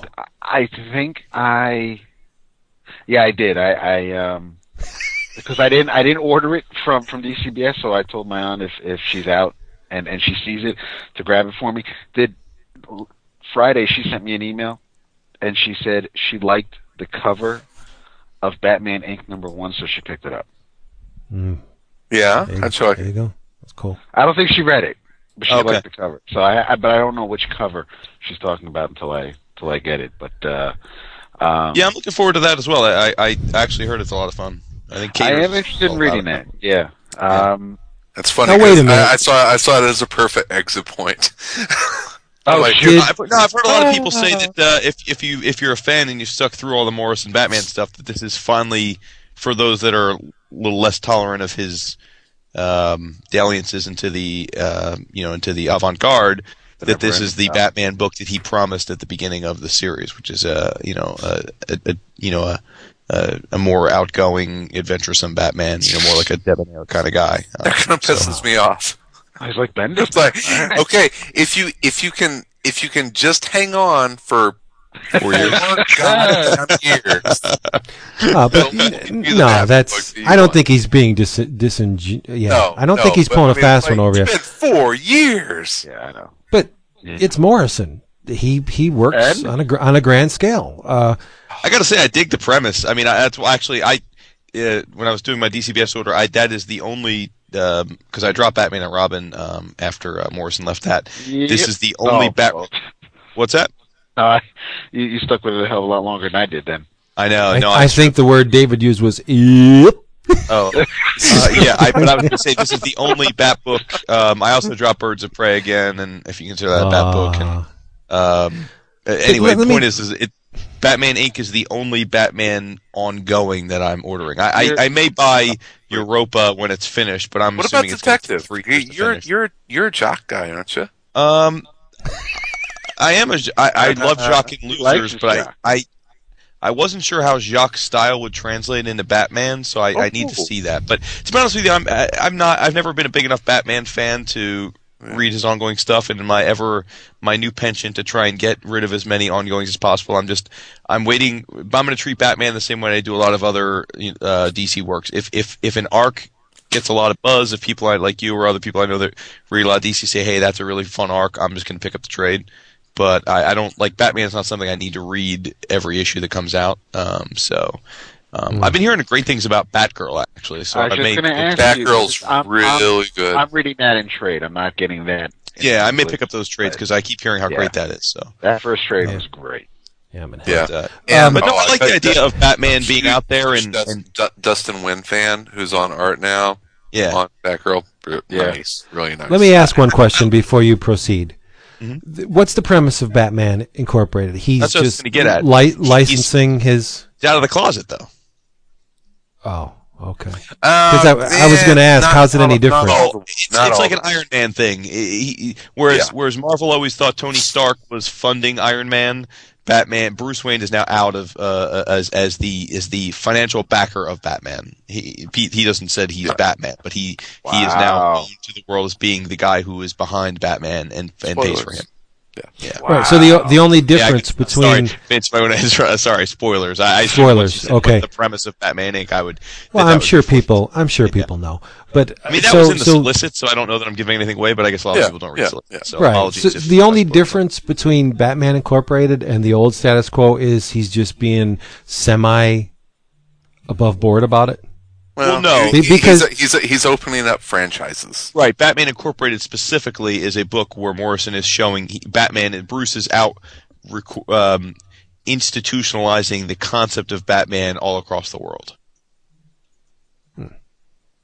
So, like, all the Bat-related characters in the U.S. now work for Batman Incorporated. Knight and Squire are part of Batman Incorporated. In the first issue, I haven't read it, but as I understand it, he goes to Japan and he finds and incorporates the Japanese version of himself. So, and as you know, Morrison's been playing with that concept that there are these Batman-like heroes all across the world of their own doing, and he's sort of seeking them out and formalizing them into a worldwide web of crime fighting. Okay. It just sounds to me, based on what I'm hearing, that not the only, but the major difference is now it's on paper. Because Bruce always funded a pack of heroes. It's public now. Right. Right. I mean, you mean it's like Oracle and John Paul. He's Tony Stark of Stark Enterprises or Stark Industries before people knew that he was Iron Man. Where everyone knew that Iron Man worked for Tony Stark. Well, now people know that Batman, quote unquote, works for Wayne Enterprises. Yeah, I haven't progressed past the first Hack Slash Omnibus. I finished it, but so I don't know what's in subsequent volumes. But didn't Cassie Hack do something similar to this? Wasn't she loaning out this serial killer job to anyone who would take it at one point? You have to ask Tim Seeley. I remember hearing or reading somewhere that Cassie Hack was doing that too. Before, this Batman series, prior. Yeah, I'll see. I'm still in the first Omnibuy and reading my first Maniac, the year one story, which is really good, by the way. Did you see the cover to the Cassie Hack Bomb Queen thing? Jesus, unbelievable! It's so far out there. Yeah, I'm gonna buy it. I don't care. Hey, did any of y'all read the Ant-Man Wasp? Ant-Man and the Wasp? No. Yeah, did. Mm-hmm. How'd you like it? Yeah. You're putting me in a tough spot because I think highly of the people involved in the book. I just don't. The thought was fine. It was just an average. I buy, let's say 80 to 100 comics a month. It was middle of the stack. Okay. It was fine. Yeah. It was just. It was a decent first issue of a Ant-Man and Hank Pym story. Yeah. And Seeley wrote that too, right? He wrote it and drew it. Yeah. Oh boy, I didn't know he wrote it or he drew it. Yep, wrote and drew it. I'm gonna have to look that up because I like his work a lot. Yeah, it looks good. So, but yeah, I'm right there with you, Jay. I enjoyed it. I felt it was worth my investment. Yeah, and it's no disrespect to Seeley. The real issue for me is that I've on record as this, I'm not a huge fan of that character. Oh, O'Grady? Yeah, I'm not a big O'Grady. Really? Oh, man. Yeah, David loves him. Man. No. Yeah, yeah, I'm with you, David. I didn't get the love for the Irredeemable Ant-Man ongoing. I don't prefer him in the Thunderbolts. I would just as soon not read him. So, it's really more about not caring. As a Deadpool fan, this shocks me. Why is they're nothing alike? Yeah, seriously. No, but I think Chris is commenting on the flawed aspect of the character. One is just a douche. The other one is fun.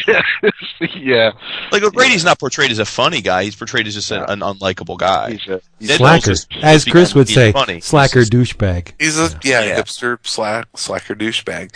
Yeah, exactly. But he's like a dude I see, begging for change before he hops into his convertible Mercedes to go home on the, down in Soho. It's not. There's people that do that, Yeah. Well, I'm saying that's a reality. Well, I don't need to read about them. Yeah. Yeah. I do. Well, it's. I think Eric O'Grady wants to be a hero, though. He wants to be a good guy. He just doesn't quite know how, and I think that's interesting. I think it's interesting. Yeah. He may look. Look. Eric O'Grady is a made-up character on fictional books. He wants to be whatever the writer of the day wants him to be. Well, that's everything that we talk about, though. Right, but that's what I'm saying. I don't know that we have enough body of work with Eric O'Grady to really say that he wants to be anything. He's all we know about him is he's sort of an antagonistic thorn in people's side that slowly but surely is figuring out how to be a real hero. But kind of like a mark with the mouth. No. See, that's exactly. But Deadpool's insane. He doesn't want to be a hero. I was just going to ask. Yeah, does he ever? He doesn't have aspirations to save the day. Not at all. He's literally insane. That's to me. And again, I'm very much on record as saying Deadpool, because of the nature of the character, he can be written. There's a fine line between what I deem to be very entertaining Deadpool and very annoying Deadpool. Okay. I would say half the books out, if not more than half that are out by Marvel right now, are in the annoying camp. I don't think a lot of guys write him well. And again, I'm sure mileage may vary. I'm sure that some of the portrayals I think are awesome, other people might not prefer because he's written. When you have extreme characters, I think the writers then are challenged because there aren't tried and true characteristics. Some people make Deadpool just off the charts, try and be off the charts funny, where everything he says is a joke, and then. That's hard. I think it's in the same. It's a totally different character, but it's similar to when people write Spider-Man, right? You can write Spider-Man part of Spider-Man is that he's going to be cracking jokes while he's beating the villain's ass. I think you have to have that as part of the character. That said, if you, the writer, aren't very funny or quippy, you can make Spider-Man seem pretty corny or annoying or out of character. Whereas a good writer who's quick-witted and in the pace can really make Spider-Man pop. And I think it's the same thing with Deadpool. It's when Joe Kelly gets a hold of him, you read him and at least I find him really amusing and captivating. When many people, if not most, write him, I think it skews to the idea of pure kitsch and ergo not really very entertaining. So I, for one, am all for totally agree them getting back to one or two Deadpool books, and I have from the beginning. I have not read. Well, you can vote to have one killed off now. Well, it's interesting you bring that up because Liefeld has been blowing Marvel up over that. He was when they announced that poll, he said that he thought it was odd because he was always under the impression when he was hired that Deadpool team up was to be that the Deadpool Corps was to be a 12-issue series from the start.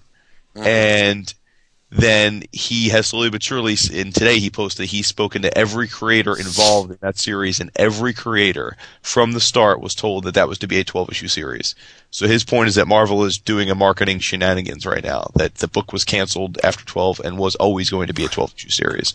So it's just them trying to be clever and do a marketing ploy when they've already had it set for cancellation. So don't be surprised whenever Deadpool Corps is the one that's canceled, is what you're saying. Or both, right? Which is what they're saying is really going to happen. I got to admit, his covers, I think they're for Deadpool Corps. They're hot. He's doing some good work. Like that blue chick on that last cover that was pretty good stuff. And I like him. Yeah, well, I'm a Rob fan, so. David, you're a gape. You're gas. No, you said the blue chick. Like, I'm just thinking of Star Trek and things like that. I just, of all with the blue chick on the cover, it was a funny moment. Okay. Well, Vince's Marvel skills are not his knives aren't sharp anymore. So. Yeah, I didn't know who the blue chick was. Who is she? Do we know? I haven't seen the latest cover. I don't think. Okay. I think it came out last week. Yeah, I haven't gotten that issue yet. Two things. Yes, two. O'Grady's okay in my book because the dude rode around in the nether regions of Ms. Marvel, watched her take a shower. Oh, come on. Yeah, that's my other issue. He violated my girl. He's a player. Yeah, you're good. But, okay, that's your girl. Speaking of my girl, has anybody seen the cover to Fantastic Four 85? Released today? Published it? No. Namor and Susie. And they underwater, and she's grabbing his leg, and she's on her knees, and grabbing his what? Alan, he's underwater. Because he's underwater. There's bubbles, man. It's funny you praise that though, because every Alan time Davis. we talk about Fantastic Four, you get all fired up about how that what makes that book special, and what a lot of writers can't capture is that it's a family and they're family first, and yet. To me, the thing that's always bothered me, the Sue Namor thing has always bothered me.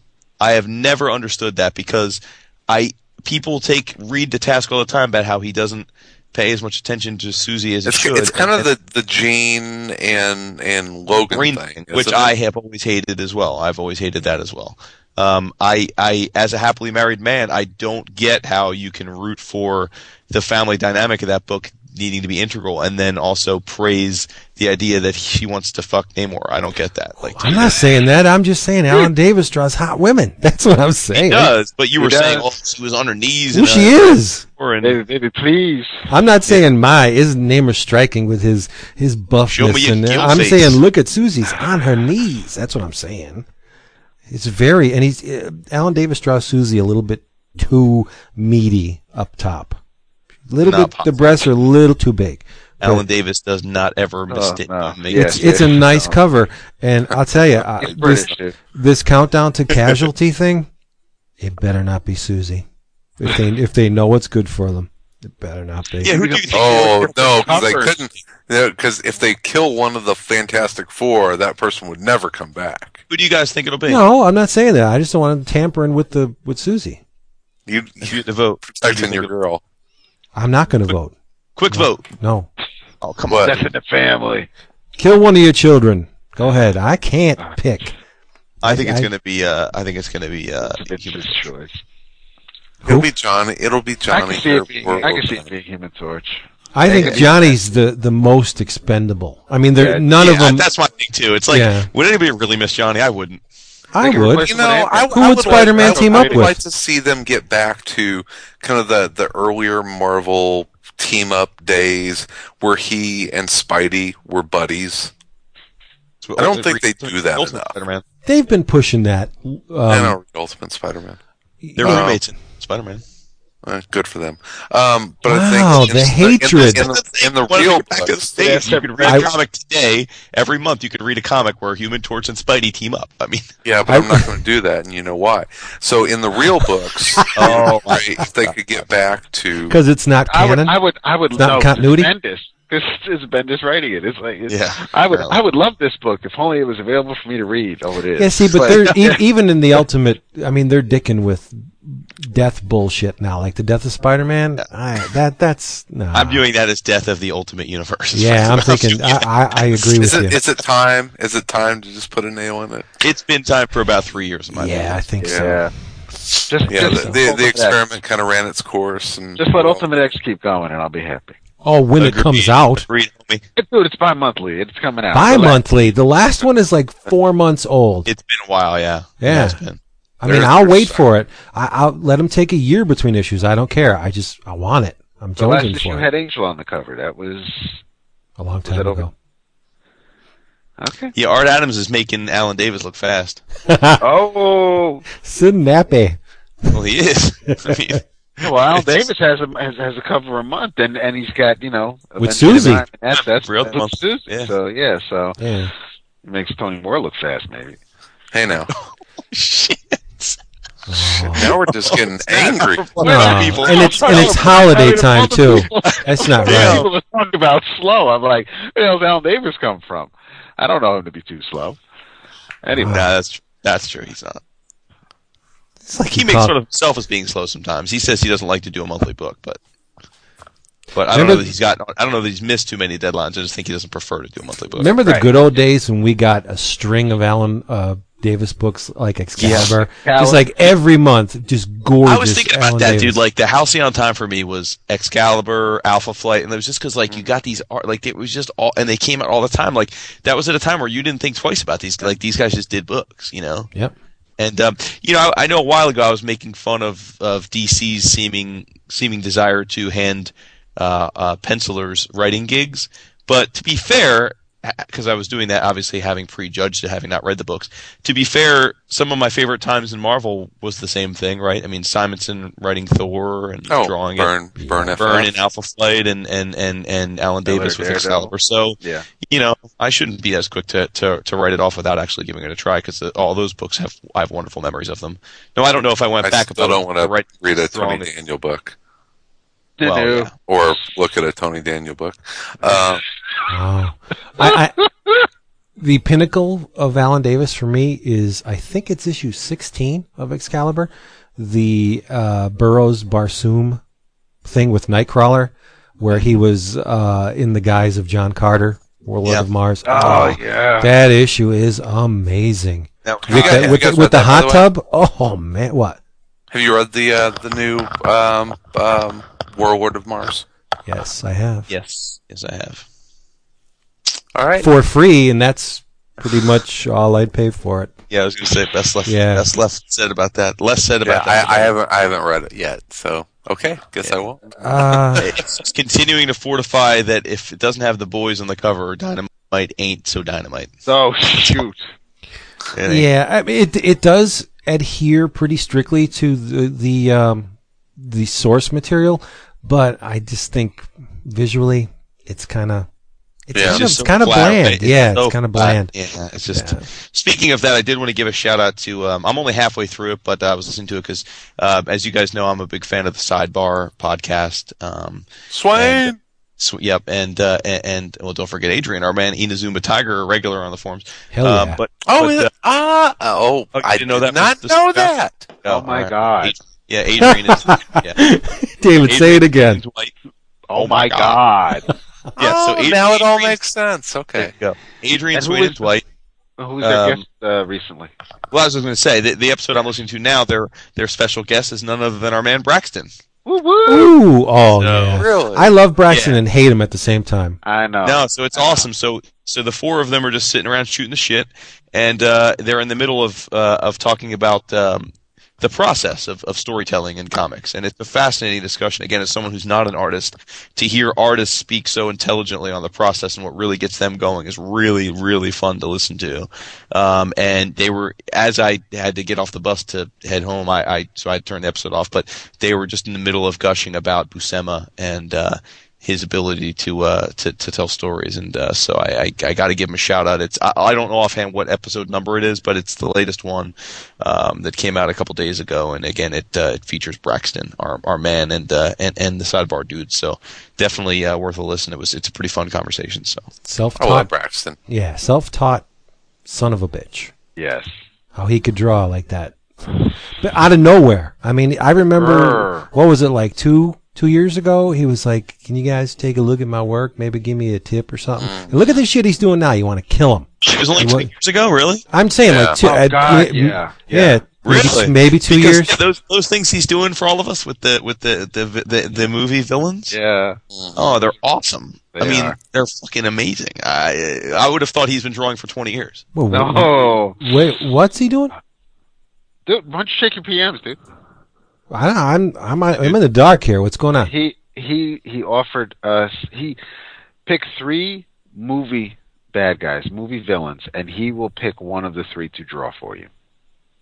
God And he's damn been it! that on Is the it forum. He's been he sent us posting PMs? He sent us PMs.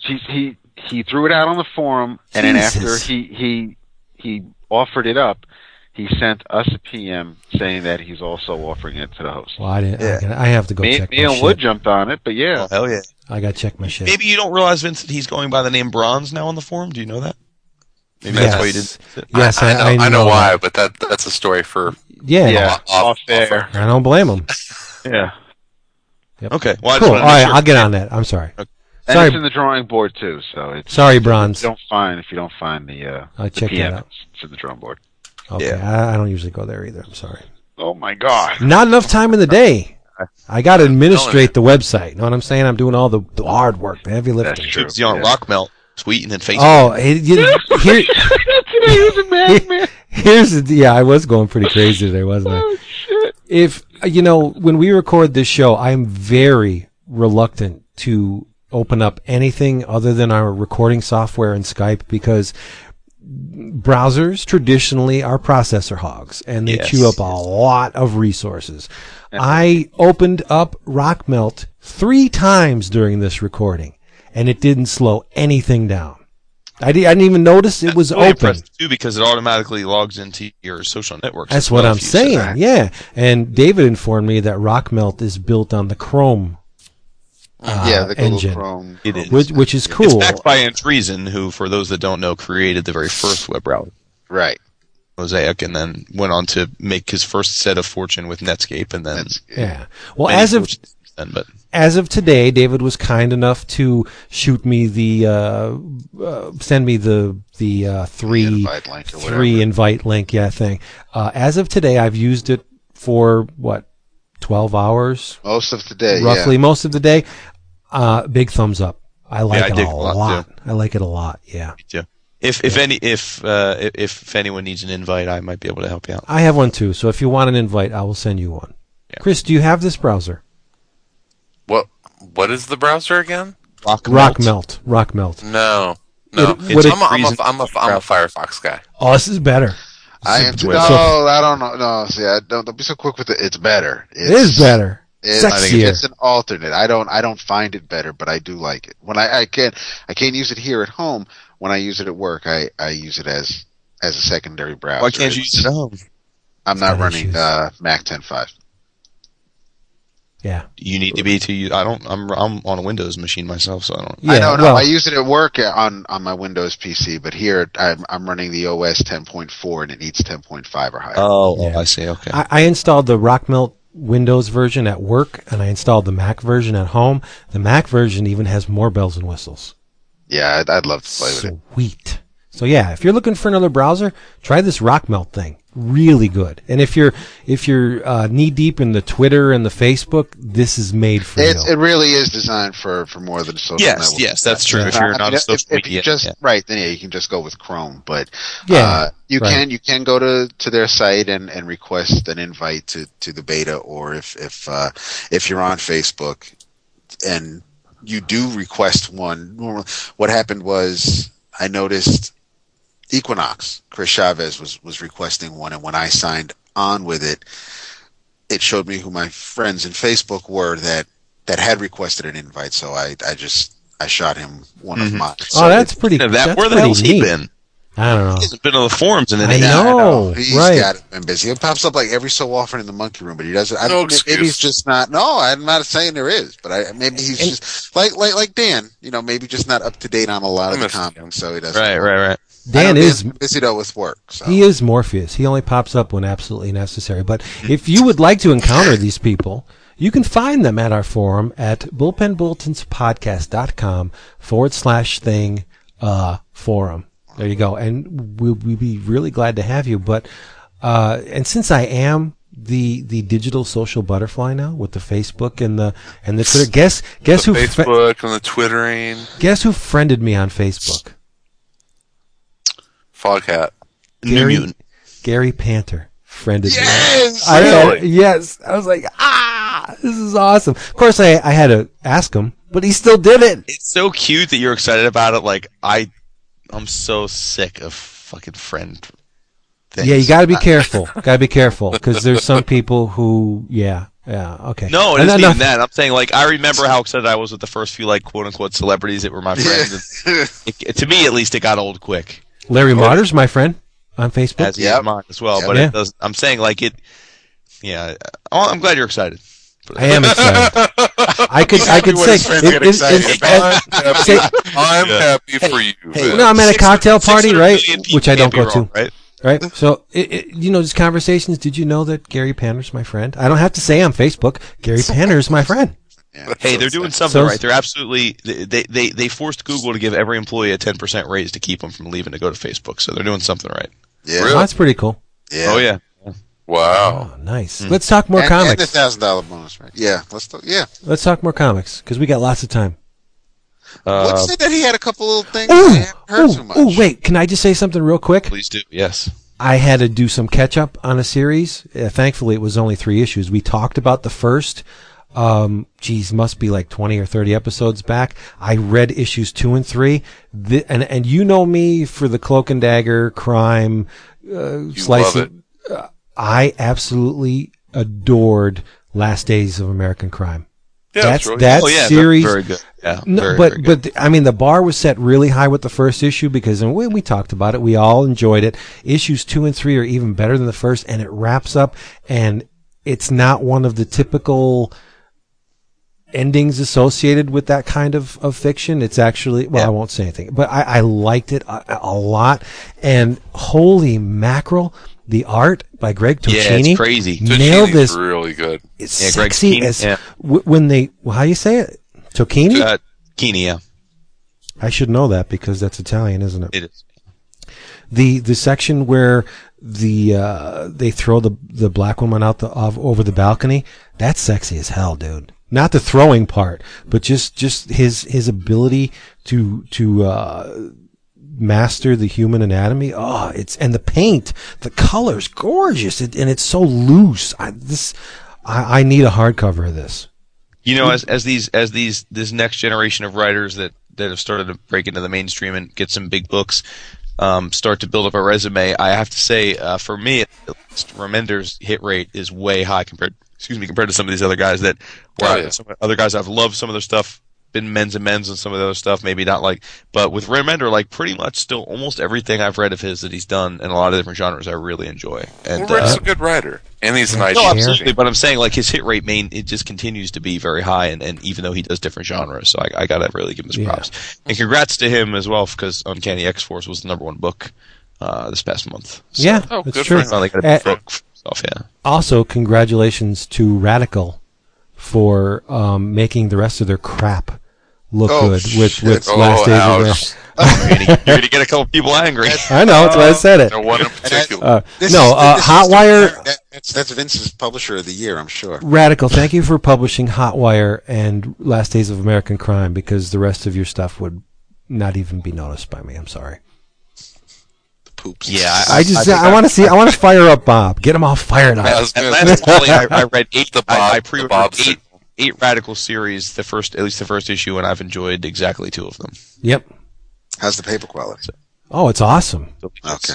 Production values on the Radical, very high. Yeah, I mean, they're I think it's almost movie deals. Sure. Last Days of American Crime will probably be a movie or something. And but it also, would make Vince, an awesome movie. Knowing you the way we do, to me, Radicals, like joking aside about it being the movie stuff, because they don't actually apologize for that. I think I'm not surprised that a lot of what they put out doesn't float your boat, because the art choice that they've made is very, I think probably because they're doing it largely as a movie storyboard, is very, very hyper realistic and painterly, and that's not your cup of tea, because I like painterly as evidenced. No, but by I'm this. saying I don't think the reason I don't like a lot of stuff is I think it looks very stiff. It's pedestrian. It doesn't have life, and I know that you'd prefer a much rawer. You're much more apologetic to artists that are raw, even sometimes completely expressionistic if they have energy to their line. I would take emotion to it. I would take emotion over ability any day. That's what I'm saying. Yeah, so have emotion I think that's where the disconnect comes to you versus someone like Bob Brito, who we were just joking about, but he really is a big Radical fan. I know. I think all above for him, I think he's on the other end of the spectrum. He really likes that hyper realistic looking, hyper detailed work. Regardless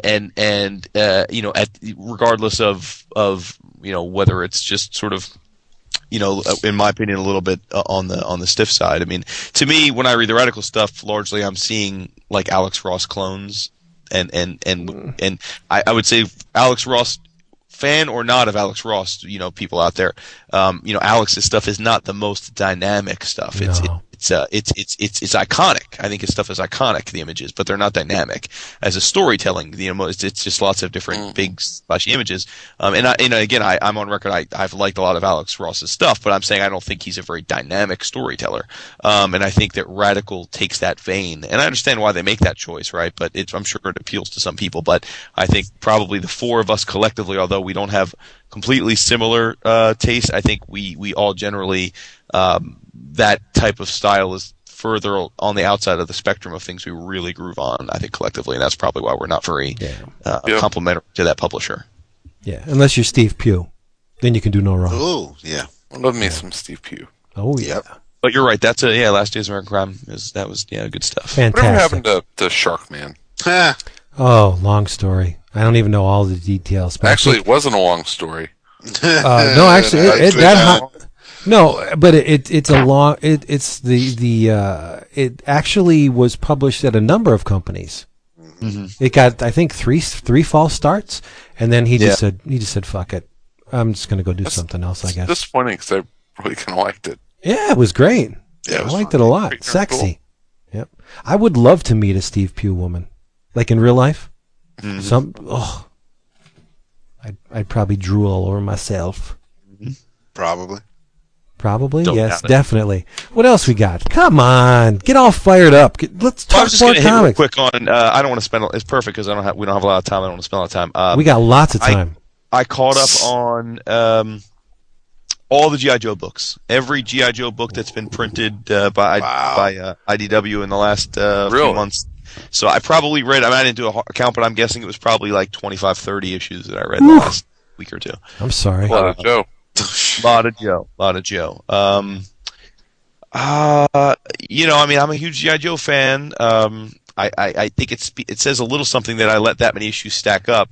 I was taking a break. And I'm not just saying this because he listens to the show. To me, Robert, Atkins is the he's not even the crop there. Class of the artists doing the books right now, and that is a good and hey, Antonio Fuso on G.I. Joe cover 2. I was going to say, I don't disagree with that. Unfortunately, Fuso, I don't know if he's doing other things in between or if he's got, but he hasn't been regular on Cobra. Yep. So my understanding is so let me so a couple things. Let me just hit the main G.I. Joe series. The last time I think I talked about it before I let them build up, I was complaining a bit that the art's awesome, but that the story was dragging. I thought that they were doing the Mass Device and it was like 12 issues in, they're still doing the Mass Device. Well, good news is Robert's art's fantastic still. Bad news is I think I just read through issue 17 and they're still doing the Mass Device. So, wow. It's just like, I mean, I just needed to go to another direction. Yeah. I just needed to kind of get there, yeah. But I'm going to keep reading that one again because I do find the art appealing, and it is the main book, if you will, so I'll keep with that one. I think we've been through Hearts and Minds. I had read the first 2 issues and we talked about them. I had let the last 2 stack up. I did read the other 2 just to get through the pile, and they're no better. It's bad shaken. I'm sorry. It's people. There is such a thing as bad shaken, and we if you want to see it, it's Hearts and Minds. Wow. And here's an example. I'm being fair. Being real. It's a mess. And the colorist, I don't know what, but it's just, yeah, it's not a good look. But it was a 4-issue series and that's over. So what's, no use crying over spilled milk. The one I was probably most intrigued about, but had the lowest expectations was the new, they picked up where they left off with the Free Comic Book Day. They did the issue. Oh, the Warrior 5.5. Yeah. And then they've been going on from there, and theoretically this book takes place right after the Marvel series ended. And I read the entire Marvel series, and I have them all in trade as well. And this is written by Larry Hama, and it's just incomprehensible to me. Oh, wow. I cannot. I read 5 issues in a row, so you would think that like it wasn't like a case of, well, it's written for the trade.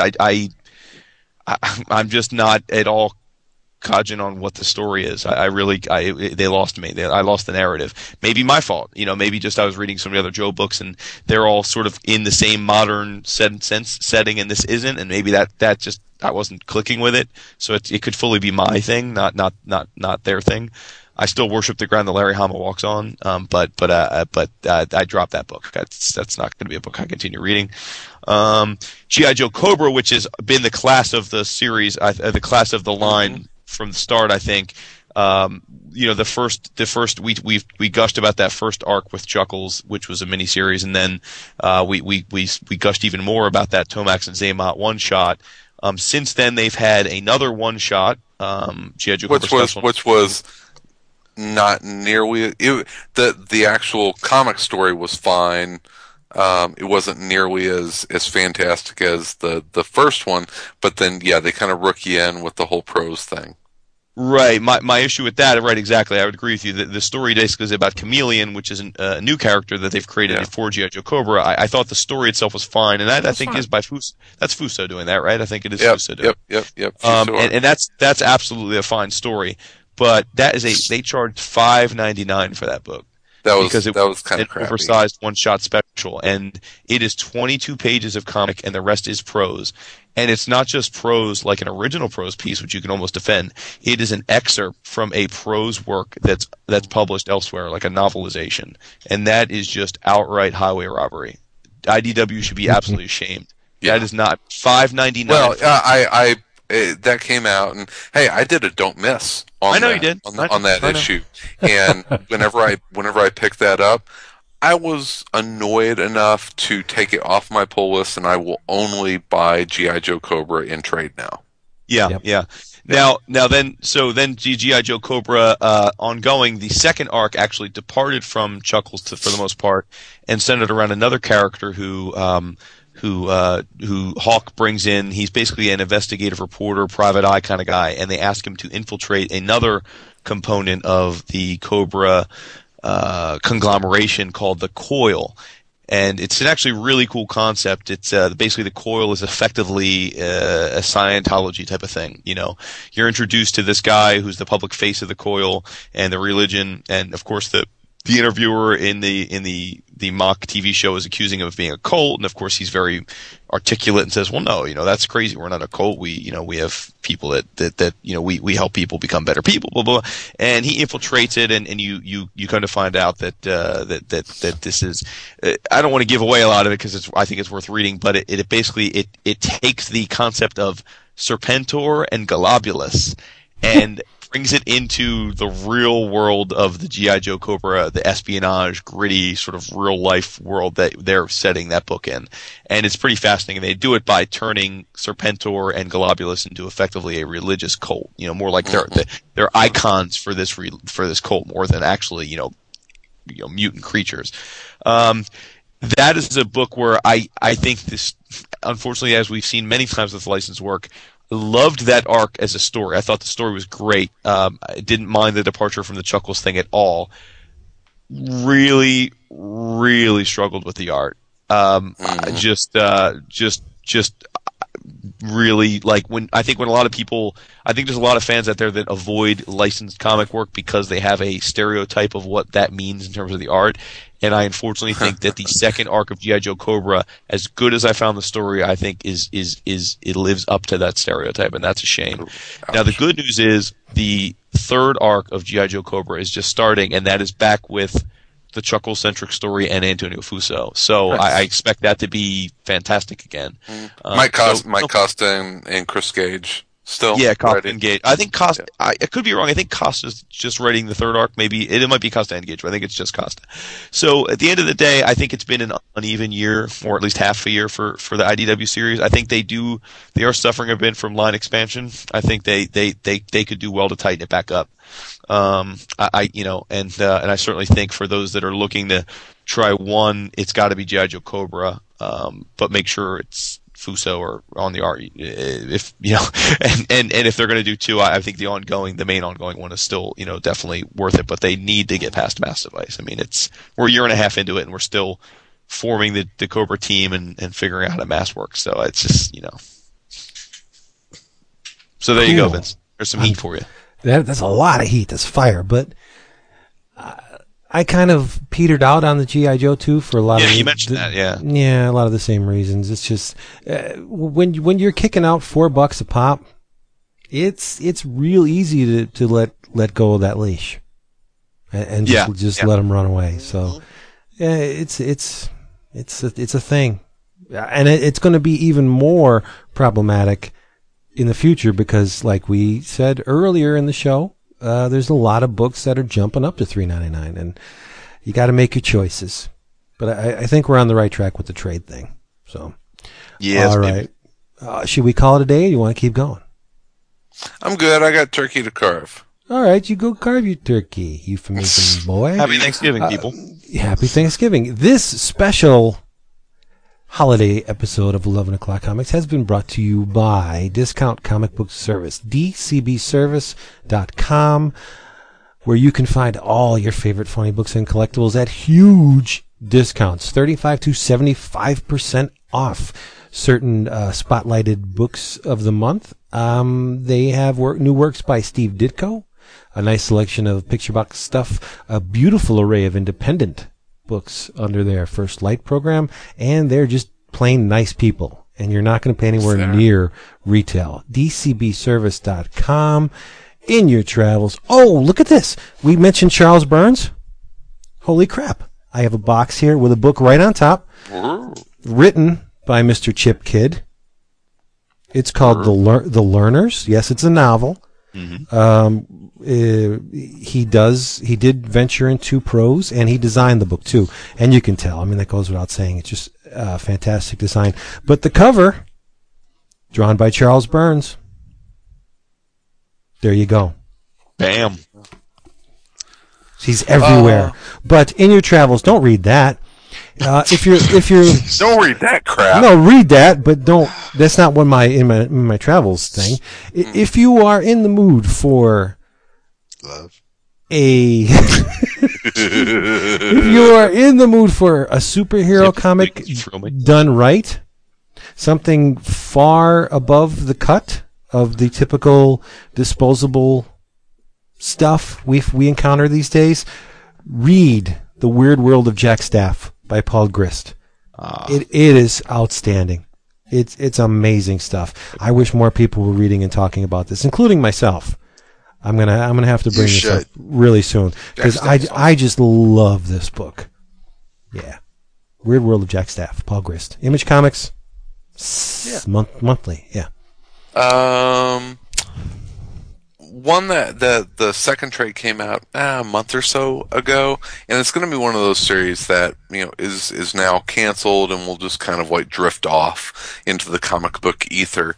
But I hope people don't totally forget about it because I enjoyed it quite a bit.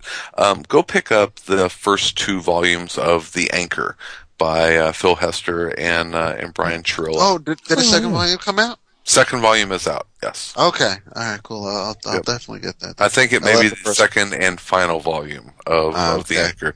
And on the Phil Hester note there, tonight, I think Wednesday being tonight, is the premiere of Fire Breather.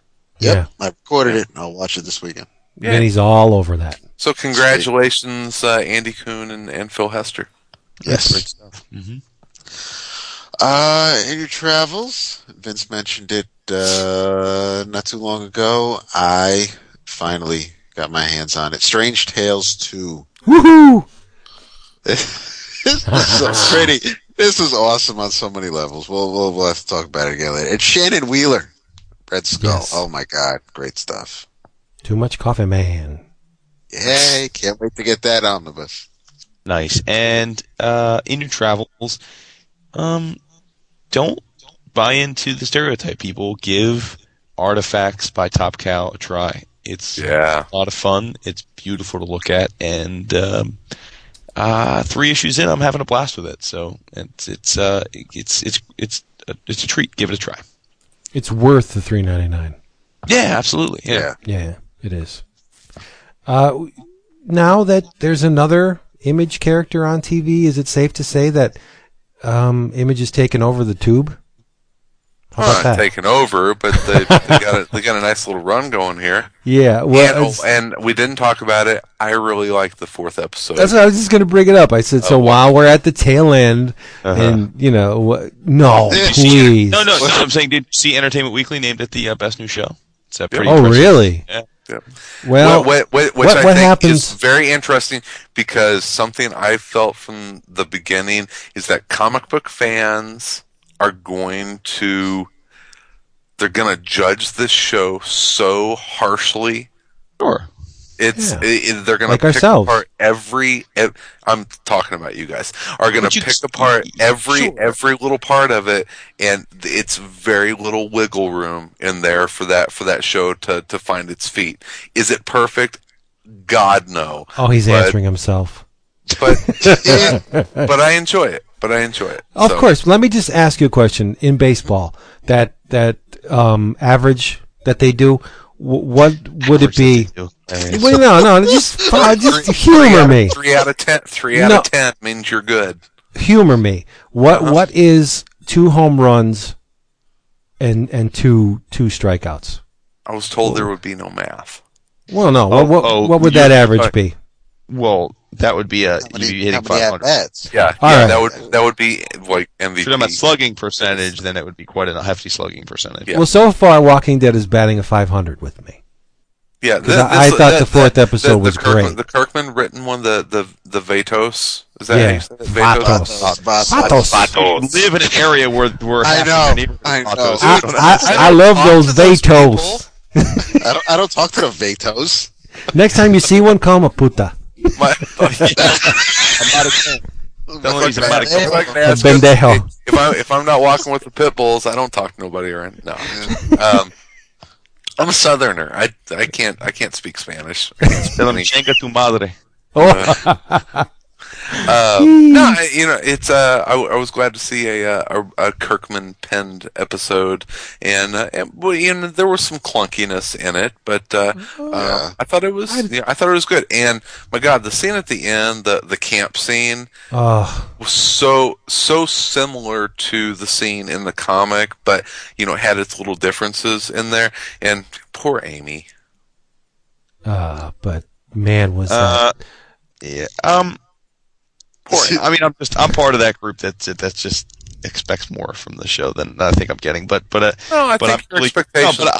all honesty, I mean this. I'm not saying this in the joking way that I genuinely mean that I'm super giddy that it's like doing so well, because I number one, I think it does give the show a chance to grow, and I do think, as was pointed out in a forum this week, there are a lot of shows geeky shows that we covet or view the favorably. The first 4 episodes of Battlestar Galactica were fucking terrible. Well, that's what I was getting at, right? I mean, there were a lot of other. I wouldn't say that. The Benny series was fucking I'm just saying that the point is that people were making the point to me that a lot of shows start off finding their feet, and if they get enough time, even shows like Seinfeld, they were low rated, almost canceled, and then they ended up being Seinfeld. So I'm happy that, but then I'm also happy because it is.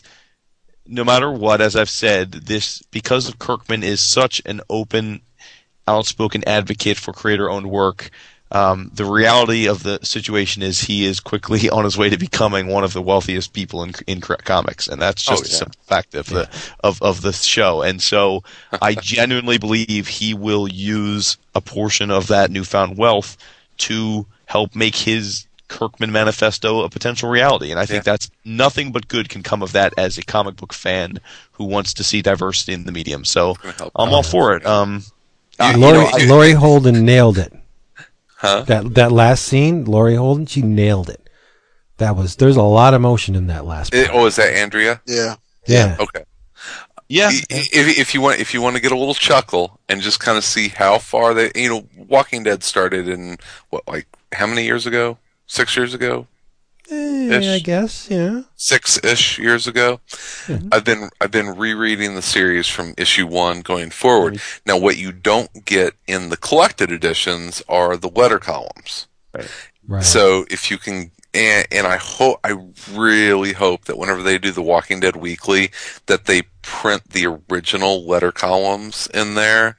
Because going back and reading those, it was like, okay, guys, we made it to issue 6. Thanks a lot. Mm-hmm. I'm glad so many of you are coming out and supporting the book and blah blah blah. If we keep this going, we might get to issue 12. Yeah, it's such a small press attitude and sensibility, really for the first 50 issues of that book.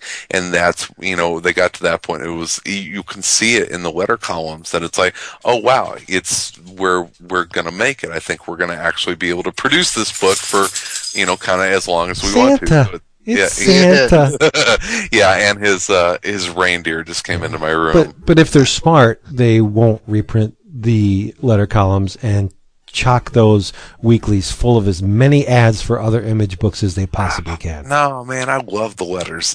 You love them, but go back and read those because it just gives you such a very cool image of where that book was whenever, in the first year. I mean, it was they were hanging on for dear life in that first year. If Walking Dead becomes the big to-do, maybe they'll do what Dave Sim did and just publish a book, just letters. That would be pretty cool.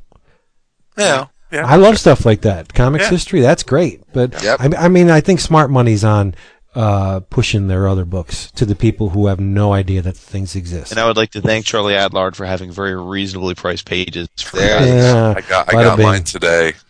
Mine is hanging up in my room now, my gallery. So it's a Galleria de Wood. Interesting thing talking about the original art. Now, I was aware of this before I ordered this, so I was not shocked or disappointed or anything. Make sure before you order original art, make sure you know what you're ordering size-wise, because Charlie Adlard, I think we may have talked about it, Adlard reduced the size of his original so that he could keep up with the schedule. So it's oh, cool. Yeah, so it's like they're like 10 by 14, right? Because it's normally 11 by 17. It's like 10 by 14. Yeah, they're 10 by 14. So still looks great, and it's very cool. But I'm now of course now I've got my Charlie Adlard page. I'm hoping they get insanely expensive. What are the chances Adlard's Oni work's going to go up in value? Remember those books he did for Oni? I think one was called The Nobody. It doesn't usually work that way. Well, it would be nice. I wouldn't sell them because they're just good, but it would be cool for him. Mm-hmm. No, I mean I'm just saying it doesn't even as Chris was saying even artists like legends like Buscema and stuff like if their core stuff, it's just like it depends on the availability and just how much people covet the property, Yeah. Yeah. Conan page, affordable. Avengers page, really fucking expensive. Yeah. So potty mouth. All right. What? David, were you going to say something? I think we stepped on your lovable frame there. yeah, what did you think of episode 4, David? I did like it. There were some parts where it was a little hard, just as far as story or acting, but Yeah, same here. I've liked all the episodes so far. I didn't think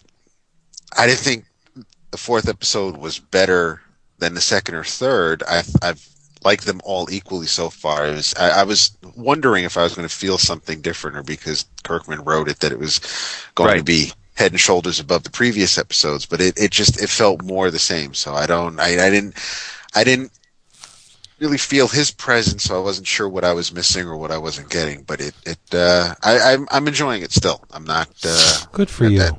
Yeah, so there. So remember when we originally talked about this, one of you said that Charlie Adlard, it was Wood. I'm sorry. I don't want to take his, because Chris stole his thunder. So I'm going to give it back. I'm like you too. I'm giving it back. But, like Charles. Notice how I mentioned that Sal made the EC connection on that. Yeah, you did. Tonight? You did. Yeah, it's because he gives me shit, and now Wood gives me shit for not giving him credit on the other show. So the Charlie Adlard zombie was the one that I called the Ian Astbury zombie, the one with the black straggly hair, the one that's in every commercial break, walking towards the. Oh, is that him still? Is that the one? I don't know if that's him. I'm saying the one that's on the bus and then gets off the bus and then stares at him. Yeah, he's on every.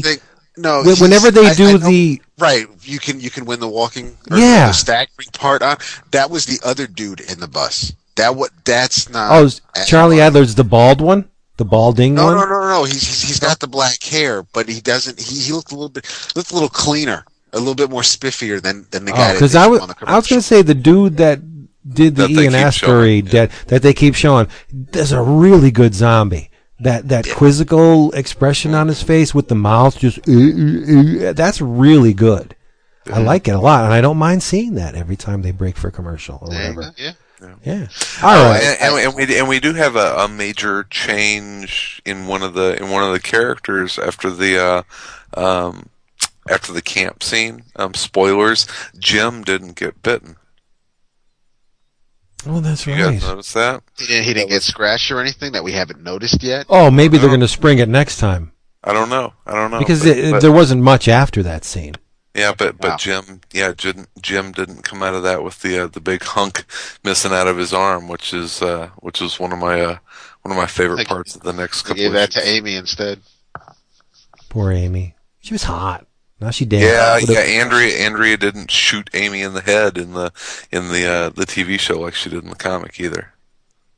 But they didn't show them disposing of the body yet, did they? Not yet. No. So there you go. That'd be cool to see that. But anyway, hey, we hope you enjoyed this extra long episode, and we also hope that you have a great Thanksgiving holiday. Go Black Friday, buy some stuff. If you get comics-related stuff, hop on the forum and tell us about it. Bullpen Bulletins Podcast. We give thanks to you, our awesome listeners. Oh, of course. You betcha. BullpenBulletinsPodcast.com/forum. And I said this once, and I'm going to repeat it every episode with a different person in it, because I think it's kind of cool. Good night, Mr. Plug, wherever you are. No. Nice. I love Mike Plug. And remember that views expressed by members of the show, callers, guests, and the occasional intercepted transmission are solely those of the individuals expressing them and may not reflect the opinions of 11 O'Clock Comics. But everyone must go read Vampirilla #1. While alcohol is often consumed and consumed often on the show, there are currently no laws prohibiting drinking and podcasting. I will be drinking a mixture of hot apple cider and bourbon for the majority of the weekend. Any reproduction, rebroadcast, or retransmission without the express written consent of 11 O'Clock Comics is strictly prohibited. All content presented in this program is the sole property of 11 O'Clock Comics and Vince B's fabulous facial hair. And this has been an 11 O'Clock Comics production, copyright 2010, and happy Thanksgiving, everyone. Nice. You changed the formula. Excellent. I love it. Keep you on your toes. It's the new Coke. Get that done. Still tastes good. See ya. Have a good time. Bye-bye. Go buy some stuff. Go Bears. Bear down, Chicago Bears. Say goodnight, David. Dun, dun, dun. Good night, David. Chicago Bears. Rest in peace, Ingrid Pitt. Yes. Oh, I was so sad to hear that.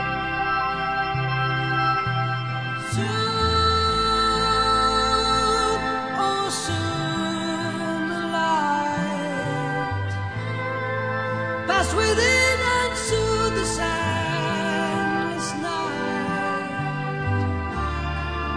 I'm waiting for you, our reason to be here.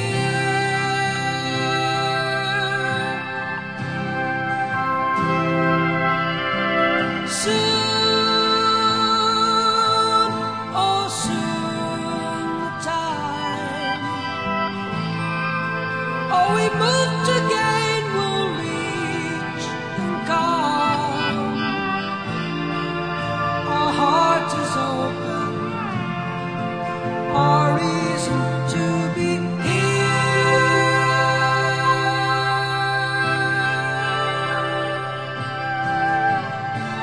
Long ago, set it to